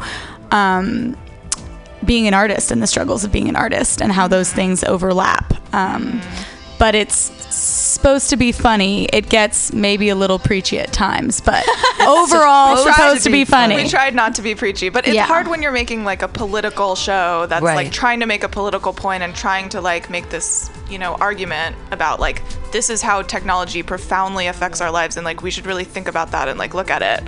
And it's hard not to get this tone of like, well, you should be better about not Yeah. looking at your phone all the time. Oh, well, yeah, but that's absolutely true. Yeah. I mean, phone looking at has destroyed sidewalk politics, and it has destroyed social interaction. There was a really nice gentleman yesterday, when I was kind of in a bad mood, and I was walking down through the Tenderloin, and I was kind of angry about some things that were going on, and he looked at me and he said hello and smiled at me, and I was like, what a pleasant man. Yeah. Who just said hello to me Yeah. on the Does street. that. Yeah, he didn't like talk about my butt or say that. Yeah. Like a crazy person later in the day said, how dare you think you can get anywhere without a man? And I looked at him and I said, well, that's sexist. Yeah. For me, it's always when somebody tells me to smile, and then I have to kind of growl at them. I'm like, "Grr." Yeah, like stop Like- telling you enough. what to do. I don't like Because- people telling me what to do. Well, because women are always better when they look pleasant. Oh, of Yes. course. Yeah. We are there just to Yeah. be looked at, Yeah, actually. obviously. The phone thing, like people aren't looking at anything. They're not saying hello. They don't see people in their way. They run into and people. it's perfectly acceptable now. Like They it's can get- totally fine to just like sit in the corner of a party and look at your phone. Like At a bar, anywhere, at Yeah. restaurants, Yeah. like in line for things. People will, and that's the other thing though, is there's an expectation on the other side. Like if you send someone else a text and it boop boop boop boops and it texts, Yeah. people feel like in any conversation Yeah. they can just grab and look at that because Yeah. the person on the other end is expecting an answer right away. But why do we have to give that person an answer? Why do we have to Yeah. be? Why do we have to be connected in that way, which isn't a real connection? no. Be available Yeah, for totally. everybody all the time. Totally. And I think it's like a double standard. Like if I were to be reading a book in all the situations where people are looking at their phones, it wouldn't be appropriate. I worked a few years ago as a camp counselor, and all the counselors, by the end of the day, they're all looking at their phones. And I actually don't have a smartphone, and I thought, doesn't. like, It's a dumb God, phone. Neither I do would, I. I It's would really love dumb. to just get my book out. Oh, I have the same one. Did you get it at Safeway? Yeah, it was like $39. It doesn't connect to the internet. It just does Yeah, text. yeah, but it's the QWERTY keyboard. Yeah, so that's it's nice. a real. You Mine can is set it to- that was a step Yeah, up from my touching flip buttons, phone. yeah. But yeah, anyway, I would be like, I would love to just be reading a book right now, but that would obviously be inappropriate You'd be when you're ignoring the supposed to be children. Yeah. supervising children. Yeah. Right. But you can look at your phone though. Like, Yeah. yeah, I know. Well, I think it's like people get this like Pavlovian response to their phone dinging. Like, Right. and I feel it too sometimes where I have a hard time when my phone buzzes not looking at it and I have to like consciously be like, no, you're having a conversation, Jeannie. Right, right. Look at the person in their eyes, like it's hard when we're programmed by our technology as much as like we program it. What? Yeah, it's true. Boom. Boom. Mic dropped. No, it's true, and it's scary, and it's what we're doing to the children too. Is that I'm hanging out tonight with two 11-year-olds, and they'll sit in a room together on their phone, talking to each other on their phone. And I'm like, can't we put the phone away? Because you guys are texting each other right now. So why wouldn't you just talk to each other? Why would you text each other?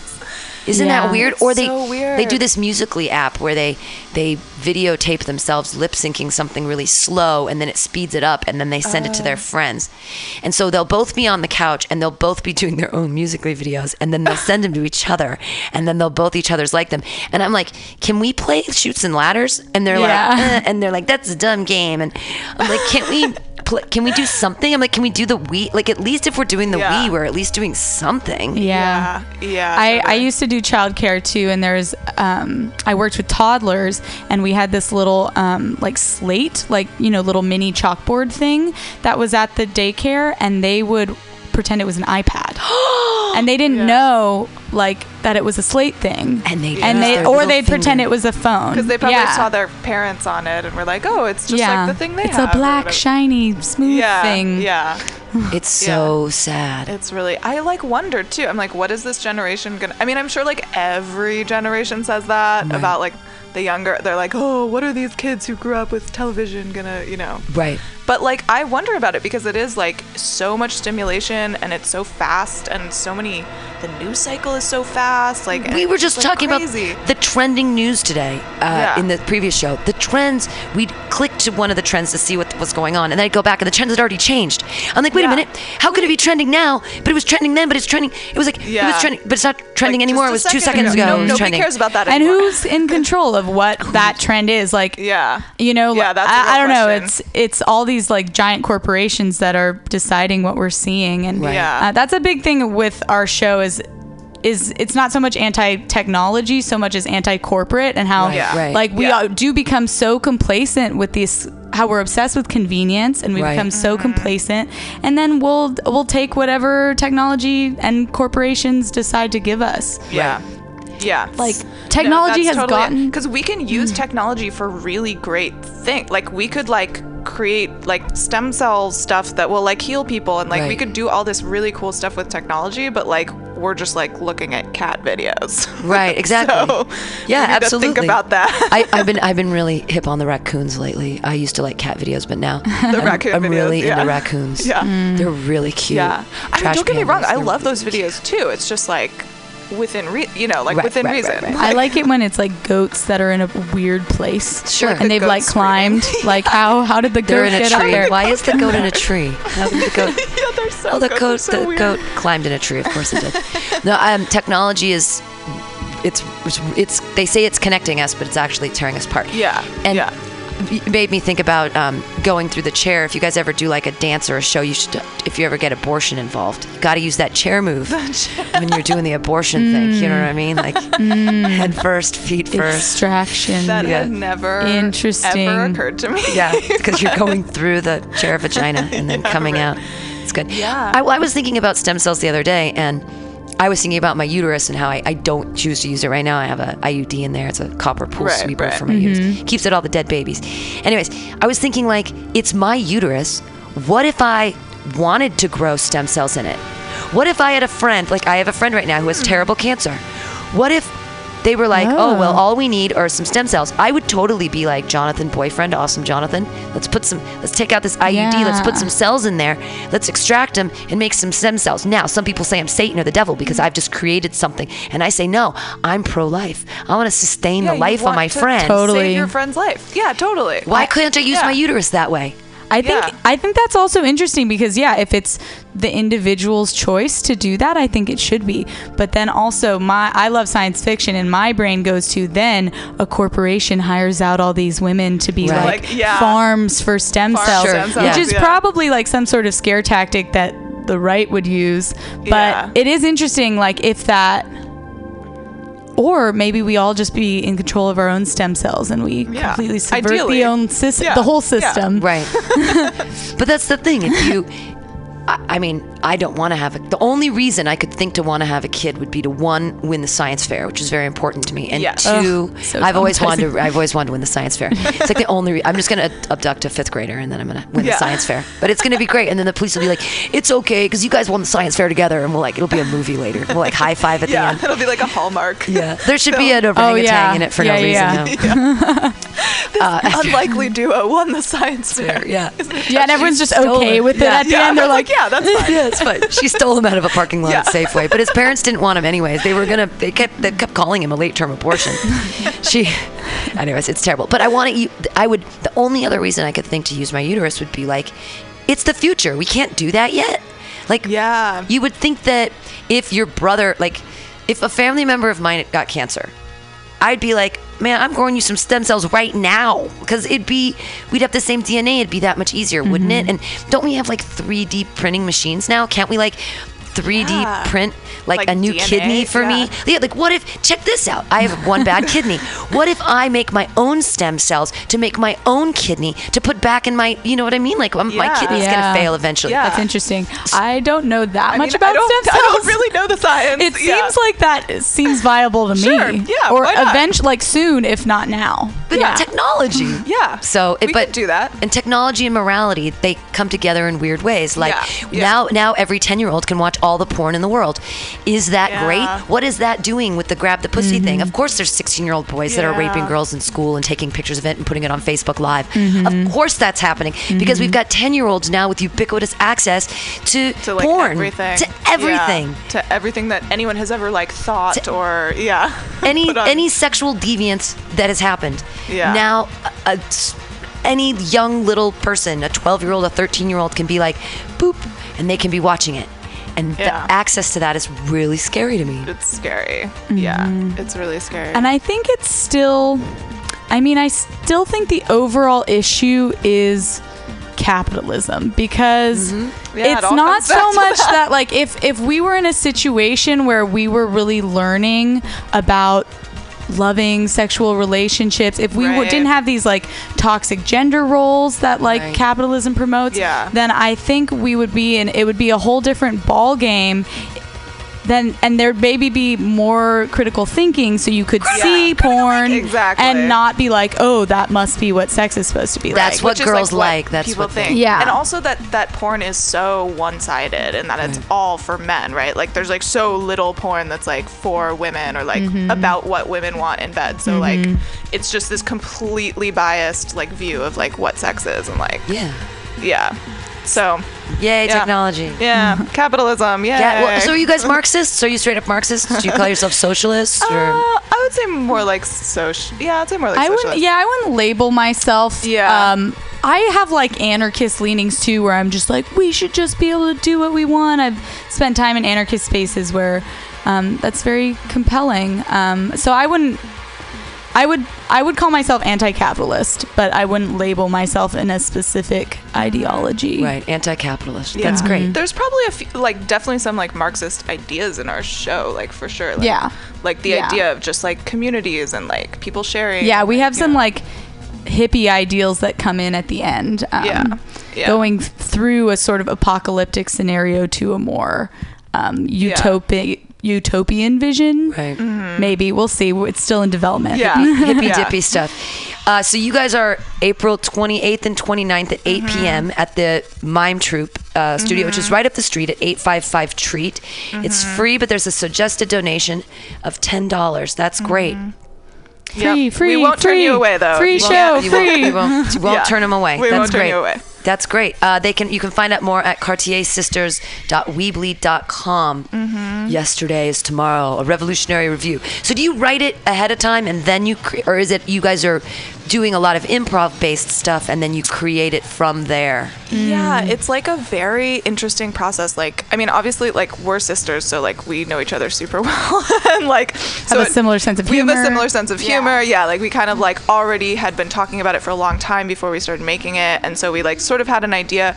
But then when it came down to it, what sort of ended up happening is like, Marie would run sketch, and I would be like, this is pretty good, but I think we should change some things, and like I would kind of edit it, and then would go back and forth, and then like I would write one, and like she would be like, oh, I don't know about this part, like, so it kind of ended up just being like that we both worked on all of it, but like certain like people who like know us really well will probably watch it and be like, oh, Jeannie clearly wrote that part, or like, oh, Marie clearly wrote that part. The 5-minute long sketch where it's all me talking is probably written by me. Yeah. Right. Yeah, and she gave herself the hardest lines. That's like always our thing at rehearsal is Marie's like, who wrote this? Why did I do this to myself? Right, yeah, who wrote, what kind of playwright But also, torture their actors this way? Also, Jeannie has the harder physical roles because I have the more like traditional acting training. Yeah. And Jeannie has more the circus training. Are you going to fall down a ladder? Or are you going to do ladder tricks this time? Ropes? No, from but the there ceiling? is I don't want to say too much about it, but there is a sort of like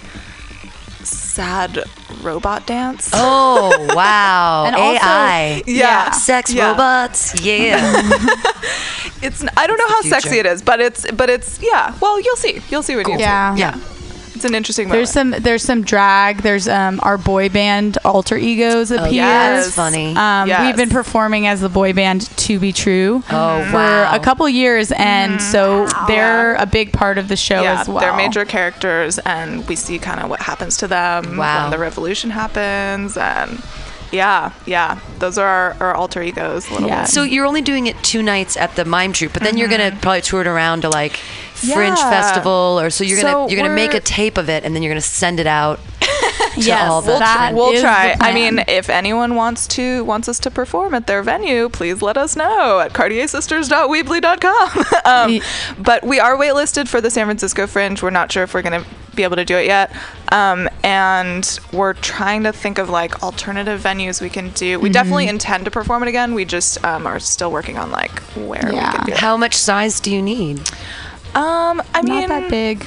Yeah, maybe like ideally like a 10 by 10 stage, because there is a fair amount of movement. Like it's not just us like standing talking. Yeah, it's not like the standard solo show kind of thing. There's a lot of running around and dancing and stuff like that. And we do need some technical stuff, but like we can work with the set is 2 folding chairs, so oh wow, simple. cool. Yeah, it's pretty simple. We have a lot of random costume changes, but it doesn't take up a lot of space. So awesome. How long is the show run? Is it like an hour long, 50 minutes? Yeah, it's about 55 minutes. Oh, rad. Yeah, the perfect length. Because no one gets bored. No one gets bored. It's under 2 hours. Well, and it's only 2 of us, so we have it's really exhausting 55 minutes. We're sweating by the end. Yeah, we're sweating. Yeah, for sure. Especially me, because I do all the acrobatics and stuff. Sweaty women, free show. Sweaty women, free show. I mean, I guess something like that, you could do it at like. There's a lot of cool outdoor venues. Like something I keep noticing is on Fillmore by the McDonald's, which I hate that. I think that McDonald's actually closed. But anyways, there's this park that's very small, and it's enclosed on 3 sides, and then there's a big stage at one end, and they even have electrical outlets, but then there's all this grass in front of it. So it's basically like a stage space that just exists on Fillmore. So it would be, and it's big. It'd be something cool that would be if you guys had an outdoor one. Yeah. Like at 6 o'clock on a Sunday or something in the summer. Yeah. When it's still light out and you don't have to worry about that. Yeah. And doing it about, but there's a lot of spaces like that. There's also a stage at the top of Hilltop Park where the 44 goes up to the top of. It's like the top of basically Bayview or Hunters Point. Oh, and it's at the top of this beautiful hill, and there's this huge amphitheater that has really great acoustics, and you could stand at the bottom and do it, and then there's all these chairs, and the acoustics are awesome because of the way that it's like an amphitheater that was made in like the old Greek style. So there's all kinds of like places. The only place where they probably would shut you down is if you did it in front of the DeYoung Museum on that big stage with those benches and chairs. The place I've always wanted to do it is in the Shakespeare Garden, which is right by the Academy of Sciences. I've always wanted to do a show, like a Shakespeare show, in the Shakespeare Garden. But it is so heavily like patrolled right around there. It's such a like big tourist area. And you have to, I mean, I think you can use it. You just have to get a permit for it. So that's why they would crack down on it. Because I've been there on a Saturday and gotten up on that stage and started just fucking around, telling jokes and stuff. And nobody kicked me off. Yeah. But if you made, I don't know. Yeah. I don't know what would happen. You said you have an anarchist spirit. It's true. Yeah, no, we're not above that at all. I mean, our inspiration is the San Francisco Mime Troupe, and they've been performing in the parks for free for people for like 50 years. 58 years. 58 and years. it was not legal when they first started doing it. Their involvement in the parks is actually a big reason we have events in parks at all now. There was a huge legal battle at their inception when they would get arrested for performing in the parks. Now they get permits. Right. But, well, they're very well established now. Like, people know who they are. But. And the landscape has changed because they did it illegally at first. Yeah. There's at the Dolores Park, the new kid area, there's this boat, and it's like a stage, and I've always been like, I want to do something on that damn boat. Yeah, but then with the kids, it'd have to be kid friendly because you're on the kids area section, and so we do swear a little bit in the show. Well, we tried to keep it to I think kids would just be like, this is weird. Yeah, they don't even know what theater is. They're like, what are these people doing? They'd probably be more like bored than anything else. They're like, this why a are they flash talking? So much talking. Yeah. Do you guys think? Well, obviously theater isn't dead because you're still doing it, but do you see the decline of theater? I mean, I think it's like, obviously, like, television is our main, source of entertainment now. But I think that, like, Netflix is our main Netflix. Yeah, that's true. Yeah, I think that, like, for the people who like have always really loved theater and are like all about those people are still going, Right. But I think it's tough. It's evolving too. I think there's one thing, which is that theater is getting better in terms of its representation and not just being like an old white man thing anymore. Right. Yeah. But I think also it's becoming more of a thing that it has to be this experiential thing, and it's like, what's the word? Like, what's the word when you have a theater immersive theater experience? And I think which is cool. That's like almost like, I totally think it is cool. And it's like the new thing in New York where you go in and then they blindfold you and they take you into a room. Yeah, or like Queen of the Night. Yeah, things happen and you're like, bah. Yeah. And it's almost like the expectation that like that's how well, that's it has to be, but it should be like. And I think that's like one medium, but I think it's kind of sad to me to think that like people don't have the attention span anymore to just sit down and shut up and like listen to what someone else has to say for an extended period of time. You guys should, at the beginning, I shouldn't tell you what to do with your show, but if you're going to tell everybody to put their cell phones away like a normal theater thing, when they say, please turn your cell phones off, it could be a really funny little gag about how your things about cell phones and technology, and you have a funny gag about putting your cell phones away. Or it's true. That has occurred to me. Although that's true. we'll do that. We'll do that. But because you're gonna have to make them do it anyways. But because wouldn't that be the worst thing? Is in the middle of your show, someone pulls out their cell phone, and then you're like, if you're not taking a picture of us, we're gonna have to confiscate your cell phone. Like, you can take a picture of us. Okay, so now, I hadn't planned to plug his band, but I'm now going to, but because my boyfriend is in a band called Northern Waste, and they're very like sort of anti like, San Francisco techie kind of stuff. And he has this song that's like literally about like put your phone away and like just be in the moment. And like I remember him playing this song at one point, and this guy like is on his phone. Oh my God. He just like you're not went up to him and sang bro. directly to him until he noticed, which it actually took like 10 seconds for this guy to notice that the lead singer was like singing in his to face. him about But they're called That's Northern Waste. hilarious. They're really good. You should listen to them. The phone in your face, and put the phone. It's irony, and I mean, mean, a sad moment. Breaking all that. See, I have a thing about. I think that touchscreen technology utilizes the dead souls of Chinese babies. That's what. That's how it makes the screens go. Is that like we kill 8 Chinese babies for every phone, and that's why when you put them in rice, sometimes they can be saved after you dump them in the water. I know, is that too inappropriate? No. It's like my racism is just on the skew. I'm like, I don't know. I think I don't know. Well, no, I shouldn't say anything. I think some Chinese people would find that really funny. Yeah. Well, there are people that kill themselves. They've been working for iPhones and stuff, and they don't make enough money. And that it makes me crazy that we've got 5th graders here that are just taking their iPhone and dumping it in the toilet, and they don't care. They don't even think true. it's a tiny computer in your pocket. And if we don't teach people and teach children like the importance of and the grand amazingness, you have a computer in your pocket. That's a computer. Yeah. There's a computer in your pocket. Oh my God. Like, that's huge. And we're just like, oh, there's a computer in your pocket. Whatever. Just throw it around. Get a case.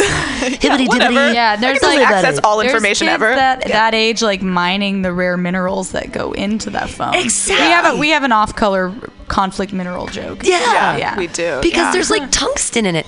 Like what? And what do we do? Does anybody like they don't use their iPhones till they break? They'll either break them or they just get the new one because they want to upgrade. Because somehow the upgrades That better. is not something I'll ever understand. Me neither. I like have a really old iPhone, which I would have actually stayed on a dumb phone, but I had to get one for my job because I was a tour guide and I had to be able to look up when the buses were coming. And so I got an iPhone and I have this like really old one. It's like 3 or 4 or something like really old. And like none of my apps work. Like they're all just like obsolete. Like, oh, you need this system in order to like update it or whatever. And so now I'm just like, why do I even have I can't There's even nothing use, you can do. Yeah. Can't even use It's iTunes. and I'm like, it's a iTunes perfectly is- good phone. Like I'm being punished for like taking care of my phone. Exactly. Like, Yeah. and then now I can't use any of this stuff. Yeah. And like people make fun of me and I'm like, who should we really be making fun of? Exactly. Like, come on. But you're using things till they break, and that used to be an old American ideal. Was like you Yeah. make quality Yeah. products so they don't So break. they last. So they Yeah. last. You only have to have and you them pay a little once. more for them so that Right. you get a good thing that lasts a long time. My KitchenAid, I've been using it since I got it for my wedding in 2000. It's a 17-year-old KitchenAid, and I just made Nice. pasta with it the Yeah. other day. I believe our dad has the way we were raised was you use it until it breaks and then you duct tape it back and then together. you patch it Yes. up Yeah. and you use it another 10 years. And my Yeah. dad has I think his food processor is older than us. Wow. And we'll make fun of him sometimes because, it is kind of like It's janky. glued together and stuff. But I think he found it on the street when we were very young. 30 years ago. Like their Yeah. couch is older than me. That was definitely. They've never gotten a new couch. Our So parents. a way we were raised is that that couch is comfy as hell though. It's super comfy. I sleep on that thing. It was all like the our time. mom's like college couch that like we just Yeah. literally But still have. that's a new thing. Like it's an old thing, but people now that's an unusual point of view to use things till they break. I do that too. Yeah. I don't. This phone, people make fun of me all the time, but I'm like, I don't care. The kids even ask me, the children, they're like, if you were a real person and you got a smartphone, and I'm like, a real person? So I'm not a real person because I don't have a smartphone. That's what you just said. I'm not a real person. They speak the truth in a weird way. I don't think they? that like not having a smartphone should be like a respected lifestyle choice, similar to like being a vegan, Right. Where they're like, oh, Yeah. like you prefer text rather than email because you can't check it all day. Like it should be something you're right. And you accommodating. should be like allowed People to should be as accommodate. annoying about it as being a vegan. Well, but vegans they have a real big point about capitalism and consumerism Oh, and what totally. we've done to They do. And you said about but it's the moving farther and farther away from our food and having the ease and the convenience of everything. If I wanted an apple pie, I can get an apple pie within like 25 minutes. I can go up to Mission Pie and I can get a nice pie that's like locally sourced with the apples and the thing. Or I can go and I can get a frozen Sara Lee pie for like $4. for $2.50, something gross, right, from like the freezer in Safeway that was made in like Indiana and was shipped over here and took all the carbon Somehow footprint. that's cheaper. Yeah. It doesn't so make weird. sense. It's right, so weird. to have the locally Yeah. sourced thing on 25th Street versus a pie that was made with hydrogenated oils in some weird factory and in all the Iowa. ingredients came And from that's, different like, places. It's so like American too. Like I was just in apple in pie. France, and this sounds so pretentious, like hearing myself say this, but like I was just in France and like they just like don't have like everyone just like goes to the local market for their like fresh food every day, and they like don't have like GMOs and like shit in their food, and like everyone's like healthy and like the Isn't food that tastes amazing? amazing. Right.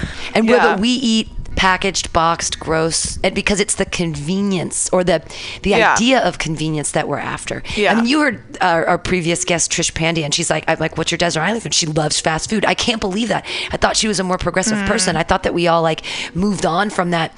Like, we all know fast food kills you. We know that now. Yeah. Like, it's been proven. Yeah. Like, we know that it causes cholesterol and it causes diabetes. And It's not good calories for your body. There's very little nutritional value when the only thing you have is like a little bit of tomato or some pickle and some lettuce shreds and bread. Yeah, and there's like a ton of sugar in it. Sugar. Yeah, and it's just like, and fat. Yeah. Yeah. And it's really not even that like cheap. If you're like living in a situation where you don't have access to a kitchen and you buy that every day, it's like actually really expensive. It's cheaper Considering to like how like you'll eat it and then you're like hungry like an hour later because it's like no nutrition, so you're not actually nourishing your body in any way. Right. Like it's I don't know. just made to be addictive. But it's technology that makes it, because we used to have small farms, and when we moved to bigger farms, we made them have bigger farms with more technology, with more like Monsanto products to kill Roundup Ready soybeans and the chemicals, but then we take all the corn and we turn the corn into other things. We turn the corn into corn syrup, and then we put corn syrup in everything. We put corn syrup in granola bars. Why is there corn syrup in a granola bar? That makes no sense. The only thing that corn syrup's really good for is in tiny bits. When you're making fresh caramels, you have to add corn syrup because it makes it so your sugar won't recrystalize. And in certain things, it helps your sugar. Good to know. Like, because if I make a lot of caramels. Caramels, yeah. I mean, they're medicated. Yeah. But it's really easy to work with sugar because it's cheap. But then if you add a little bit of corn syrup, it makes sure that your sugar molecules won't recrystallize, so it won't bloom. See, that's like a perfect metaphor for like how we should view technology, though. It's like in small doses, like used for the right things to like positively benefit everybody, i.e. the people who eat these caramels. Right. It's great. Like, sure. Like, it's great that we have the internet and we can like look anything up like anytime we want to. You know, that's awesome. But let's not like forget about books. Like, you know, like let's still like read novels and like reading novels. We don't. Yeah. But people will watch movies, but they won't read novels, and it's like, well, it's boring and it takes too long. And I'm like, are you kidding me? So weird to me. Yeah, that's so weird. I mean, me and Marie are like obsessed with the library. Yeah, the library plays a role in the show. Because we are kind of grumpy old men that we're like, why don't people just get DVDs from the library? That's literally what movies? I do. Yeah. Well, they're all there. It's all there. It's free. Everything is free. Yeah. And you get out of the house. You like go take a walk. It's really nice. And the librarians are very friendly because you're not like a, you know, angry, like crazy person. Like you're like a nice, normal person. I love the library. Now I'm going through their fourth floor. They have a whole book cookbooks. They have so many cookbooks. Yeah. They have rows and rows and rows. And I got right now. I love this one. It's baking. It's from the Bible. It's a Jewish lady who made a book where she takes a Bible verse where they mention food in the Bible, and then she kind of recreates an interesting recipe, and then she wants people to make the foods together and then sit down at the table and talk about this like biblical reference. And I'm sitting here reading this book. It's so up my alley. It's like right in my wheelhouse. And I love it. The Lot's Wife one, it's potatoes that are baked in salt crust. So it's like little tiny, but it's you know, when you talk about salt and preservation and blah blah blah, but it actually makes your potatoes really crispy and really soft and delicious and perfect. Intentional and no, that's awesome. Yeah, that's a really, I mean, like that's like, again, in France, where people are superior to us in every way.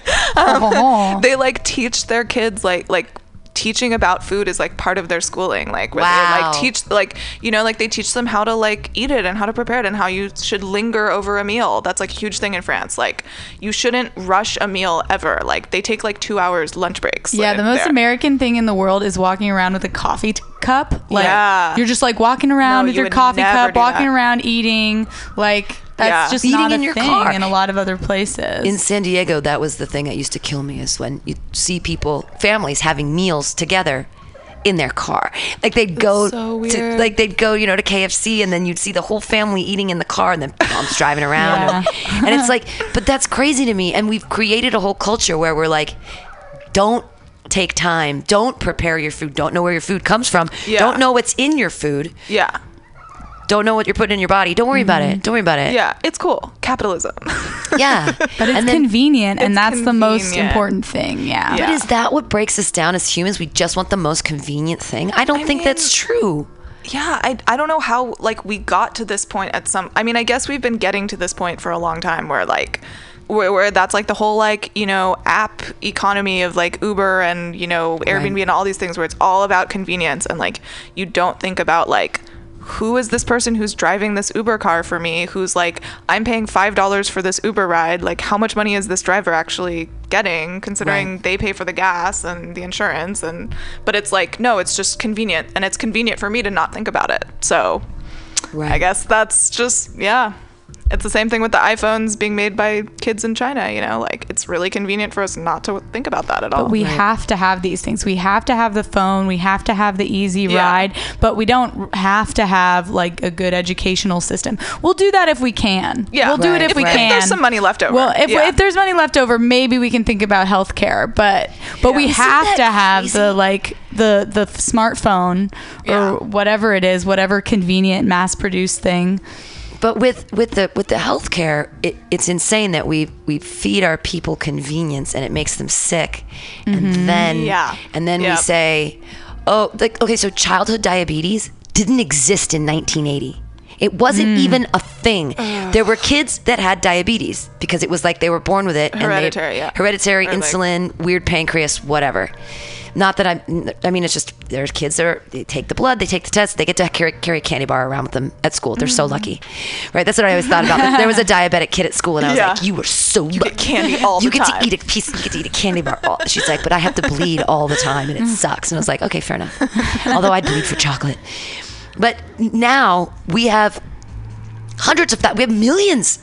I mean, we've got early onset childhood diabetes didn't exist in 1980, and now it's rampant, and like 1 out of every 3 children is obese, and we're wondering why, and we can't figure it out. And I guess if you just looked at people's grocery baskets, it'd be interesting. Take a grocery basket in France, take a typical grocery basket in America, and you're like, oh look, we've got bunny cheddars, and we've got a box of even when you get the Annie's organic fucking mac and cheese, it's still not good. It's still processed. It's still processed. Yeah, it's not like actual cheese. Right. Learn how to make a bechamel and put the cheese in it. It's not that big of a deal. Yeah. Teach the kid how to do it. Yeah. I try to teach kids how to make a mac and cheese. It's changing the world. But that's the thing, is that cooking is technology. Yeah, totally. That's true. Totally. And like these things are engineered for us. Yeah, I mean, especially like McDonald's fries, they're heavily engineered for us to keep wanting to eat more of them, and but then it's like they turn to dust after they get cold. Right. Like they're like not good anymore. Well, I've reheated them in a toaster oven and they've been okay. Yeah, I think it's microwave then toaster oven is the secret. Is the way. Yeah, okay. Devin does that. Does he? He microwaves it first to get them soft, and then toaster ovens it to get it crisp it up. I mean, that works for a lot of stuff. That works for pizza too. Oof. Wow. Yeah. I do the pizza rewarming in the pan. I take a pan and I put it on the stovetop with a lid, and I put the pizza on there with a lid, and then the bottom gets crunchy at like medium high. So the bottom cooking it normally? Well, the bottom gets crunchy, and then because you have a lid on it, it melts the cheese. It melts the cheese. That's funny that we wouldn't think of that because we go immediately to microwave and toaster oven and not actual frying pan on actual stove. Again, food, perfect metaphor for our society.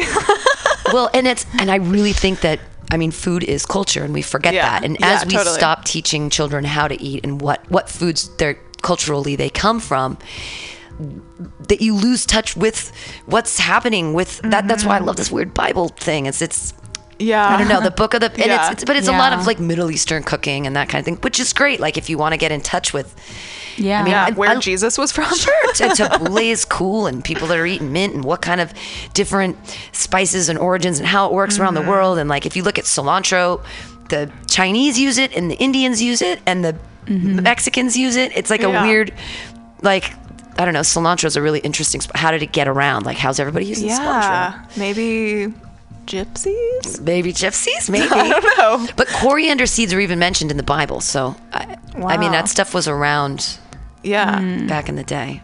I don't know. I love food. So one more time, yesterday is tomorrow. Written and performed by Jeannie and Marie Cartier. It's going to be performed April 28th and 29th at 8 p.m. at the San Francisco Mime Troupe Studio on 855 Treat. It's free, but there's just a donation of $10, which you should pay. A satirical look at the past, present, and future in a world of increasingly hostile to artists and dominated by technology, with singing, dancing, acrobatics, and comedy, also feminism. Also Also boy bands. Also boy bands. Also That's the thing. It's a major theme. That's very funny. Yesterday is tomorrow, a revolutionary review. This is great. I'm excited to come see you guys on either the 28th is a Friday, right? So it's a Friday. Yeah, it's a Friday and Saturday. I'll come on the Saturday. Yay! I've got this here on a Friday. Yeah, we actually have a poem from the show if you want to hear it. Please. Yes, absolutely. Yeah. Okay, so, I mean, this poem, like, completely makes sense with everything we've been talking about, so you'll totally get why it's related. Okay. Look at my house. Look at my exotic vacation. Look at my boyfriend. Look at my political opinion. Look at my photo with David Hasselhoff. Look at the fancy dinner I made. I'll arrange it on the plate. I'll adjust the lighting. Look what I'm eating. Look where I'm eating. Look who I'm eating with. Look at me smiling. Look at us smiling. I don't have to cook dinner. I can order it. I don't have to walk to the restaurant. I can get a car to pick me up. Who drives the car? Ahmed will be here in 4 minutes. Ahmed will be here in 3 minutes. Ahmed will be here in 6 minutes. Fuck Ahmed. I shouldn't have to walk. Ahmed should drive me. I don't want to take the bus. I don't want to smell other people. I don't want to stand because the seats are taken. I shouldn't have to wait 6 minutes for Ahmed. Fuck Ahmed. I work hard. I pay my bills. I want to contribute. I donate to a tax-deductible charity. I want to be better. I want to be a good mother. I want to help people. My condo in Soma is expensive. My loft in Soma is expensive. My 1 bedroom in the Mission is expensive. My house in Oakland is expensive. I don't have to share a bathroom. I don't have to share a kitchen. I don't have to share a bedroom. I don't have to sleep on the floor. I don't have to sleep on a futon. I don't have to sleep on a friend's couch. I don't have to sleep in a tent. I don't have to sleep in the street. I shouldn't have to see people sleeping in tents or on the street. That's not right. That's so sad. Someone should do something. That was the old way. This is the new way. Now we have calculators. Now we have microwaves. Now we have Google. Why should I learn math? Why should I cook? Why should I ask questions? Today is my day. Yesterday was yesterday. Today is already yesterday. Yesterday is tomorrow. I don't need to get older. I don't want to get worse. I'm perfect. I'm special. I'm better. I'm the best. Fuck Ahmed. This is fucking brilliant. That is so fucking brilliant. You guys are awesome. Thank you. That is so entertaining and an topical. excerpt. And everything that we're all talking about right now that's happening and everything that's wrong with poor Ahmed, man. Yeah, man. He probably lives in Richmond, you know, and he's coming all the way out. And he drives all the here. way out here and probably spends, millions of dollars on gas every year to drive people around who And maybe don't not even millions. care. Yeah, And the maybe gas not millions. prices keep getting lower until we artificially drive them up again by going into North Korea. Right. Yay! Thanks, Pam. Thanks for you guys for being here, Jeannie and Marie Cartier. I'm so excited to see your show on the 29th. Everybody else go see it on the 28th or the 29th of this month at 8 p.m. at the San Francisco Mime Troupe. You guys are awesome. I was going to say it would be great if you guys could do it here, but it'd be so small. It would just have such a small space. It's just a little too small, I think. The acrobatics we could do like an excerpt for another thing. Exactly. We'll have you guys come in to maybe right before, like the week before. Have you come in and do a little thing on the stage? We can, because we have like on a Monday from 6 to 8 for Joke Workshop. Come on in. We'll just pull out a bunch of time in the beginning. Yeah, hell yeah. Cool. Yeah. We could do that. Yeah. Awesome. Because that's really fucking entertaining and really funny and really smart. And the two of you guys together are already so like tight. Yeah, well, we did grow up together. We shared a bunk bed for many years. And did you have like diatribes like that back and forth? Have you always like, you kind of feed off each other's thoughts? We have a lot of ongoing debates. Yeah. That will never be resolved. Tons of ongoing debates. Yeah, tons of like, just like Marie feels very scarred because I'm the older sister and I like did mean things to her when we were kids. Which comes up in the show as well. Oh, cool. Yeah. Oh, our relationship is part of it. Our relationship is part of it. It's so meta. Yeah. Awesome. Well, thank you guys so much for being here. Everybody, yesterday is tomorrow, a revolutionary review, April 29th and 28th at 8 p.m. at the San Francisco Mime Troupe. And hey, this has been Some Call Me Tim. Thanks for joining us. Next week, my guest just canceled, so I'm going to have to book a new guest for next week. Think about what they think about with God, what they're doing, whether their thoughts and what do they believe. And now we have the Marxist sisters. That's like the Marx brothers, but we've got the Marxist sisters. All right, this has been Some Call Me Tim. I'm Pam Benjamin. We'll see you guys next week. Bye.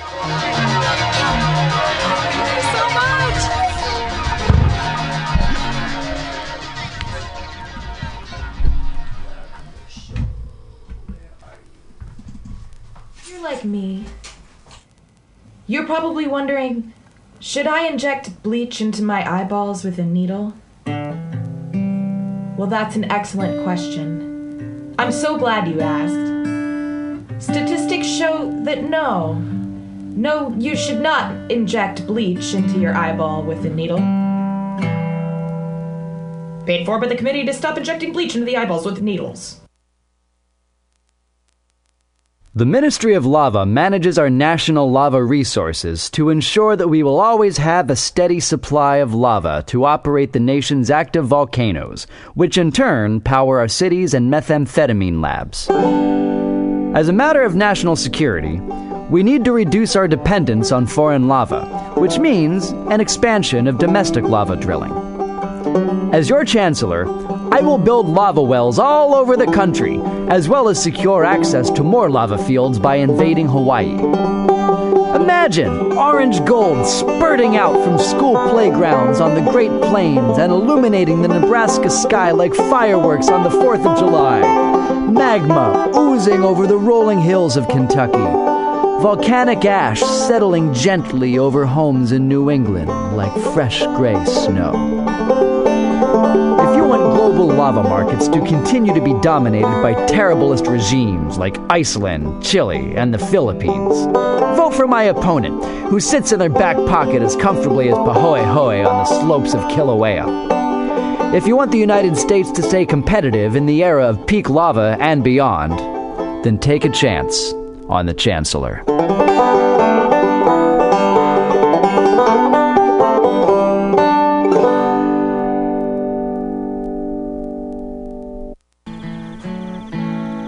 Billy Bob, you ever want to be funny? Well, my dogs think I'm funny, Daryl. Well, I mean, you ever want to be, like, in front of an audience? Like, other than, like, squirrels, dogs, and dead peasants? Oh, shoot. From time to time, I've given it a thought or two. You know, if you go to Joke Workshop, there's more than 2 peoples paying attention to your jokes, and they ain't even gonna be jerks about it. Daryl, are you serious? I can get people to listen to my jokes? And they'll even say nice things, dude, before they tell you how to get improvements. No way. What is this dag-nabbit thing called? It's Joke Workshop. Joke Workshop? Yep, every Monday, 6 to 8 p.m. on the MutinyRadio. So you're saying I could tell my jokes every Monday from 6 to 8? That's what I'm saying. It's the Joke Workshop Mondays, 6 to 8 p.m. at the MutinyRadio. Yahoo! $4.99. We are Unleash the Rain, and we're coming to you streaming live every Tuesday from 4 to 6 p.m. here at MutinyRadio.fm in the Mission in San Francisco. Because we need more rain in San Francisco. Yes, we're still in a drought here in California, but this is a business show, you silly man. I was hoping for a rain dance. Well, why, that would be a lot of fun, and we do have a lot of fun on the show. What we do is we help small and medium-sized businesses leverage technology to increase revenue and reduce expenses and make it rain for your business. Are you sure it's going to be fun if I listen? We are very fun. We're also real world. We are not messing around. We're going to give you the real deal. Cool. So I can send an email to Vincent at Unleash the Rain or Stacy at Unleash the Rain and ask my business question or my technology question? Absolutely. Ask us your business and technology questions. We would love to answer those on the air. And then listen to our podcast or listen to us live on Tuesdays. And also check us out on Facebook at Unleash the Rain.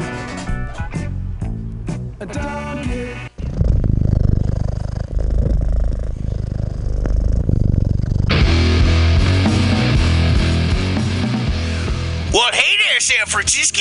If you're looking for some delicious late-night food, I suggest you mosey on down to Bender's Bar. Inside, you can find counter offer, offering you amazing late-night food and snacks. Try the chicken biscuit. It's like your stomach's in a tasty tornado.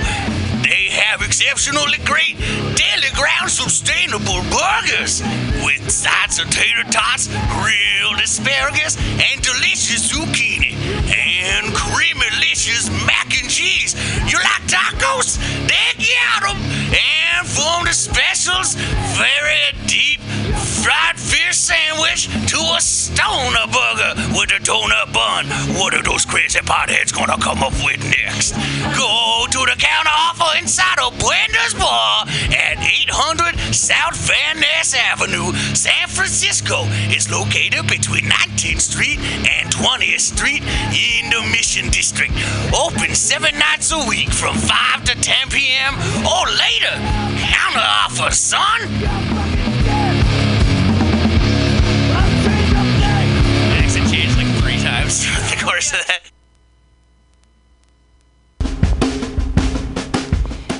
The dictionary definition of the adjective eclectic is selecting or choosing from various sources. When Bay Area musician J.D. Buell brings you Morning Train Wednesday 10 a.m. to noon on Mutiny Radio, that is exactly what he does. Select music from various sources to give you a unique listening experience.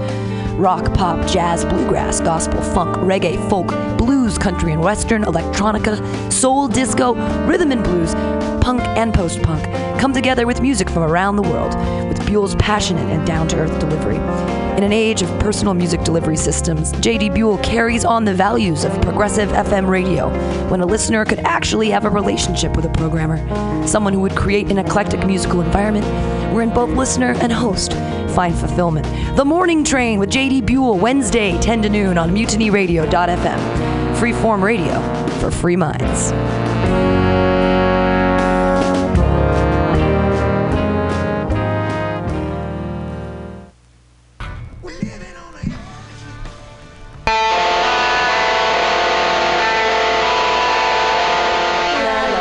This is the story of 3 strangers hosting an open mic.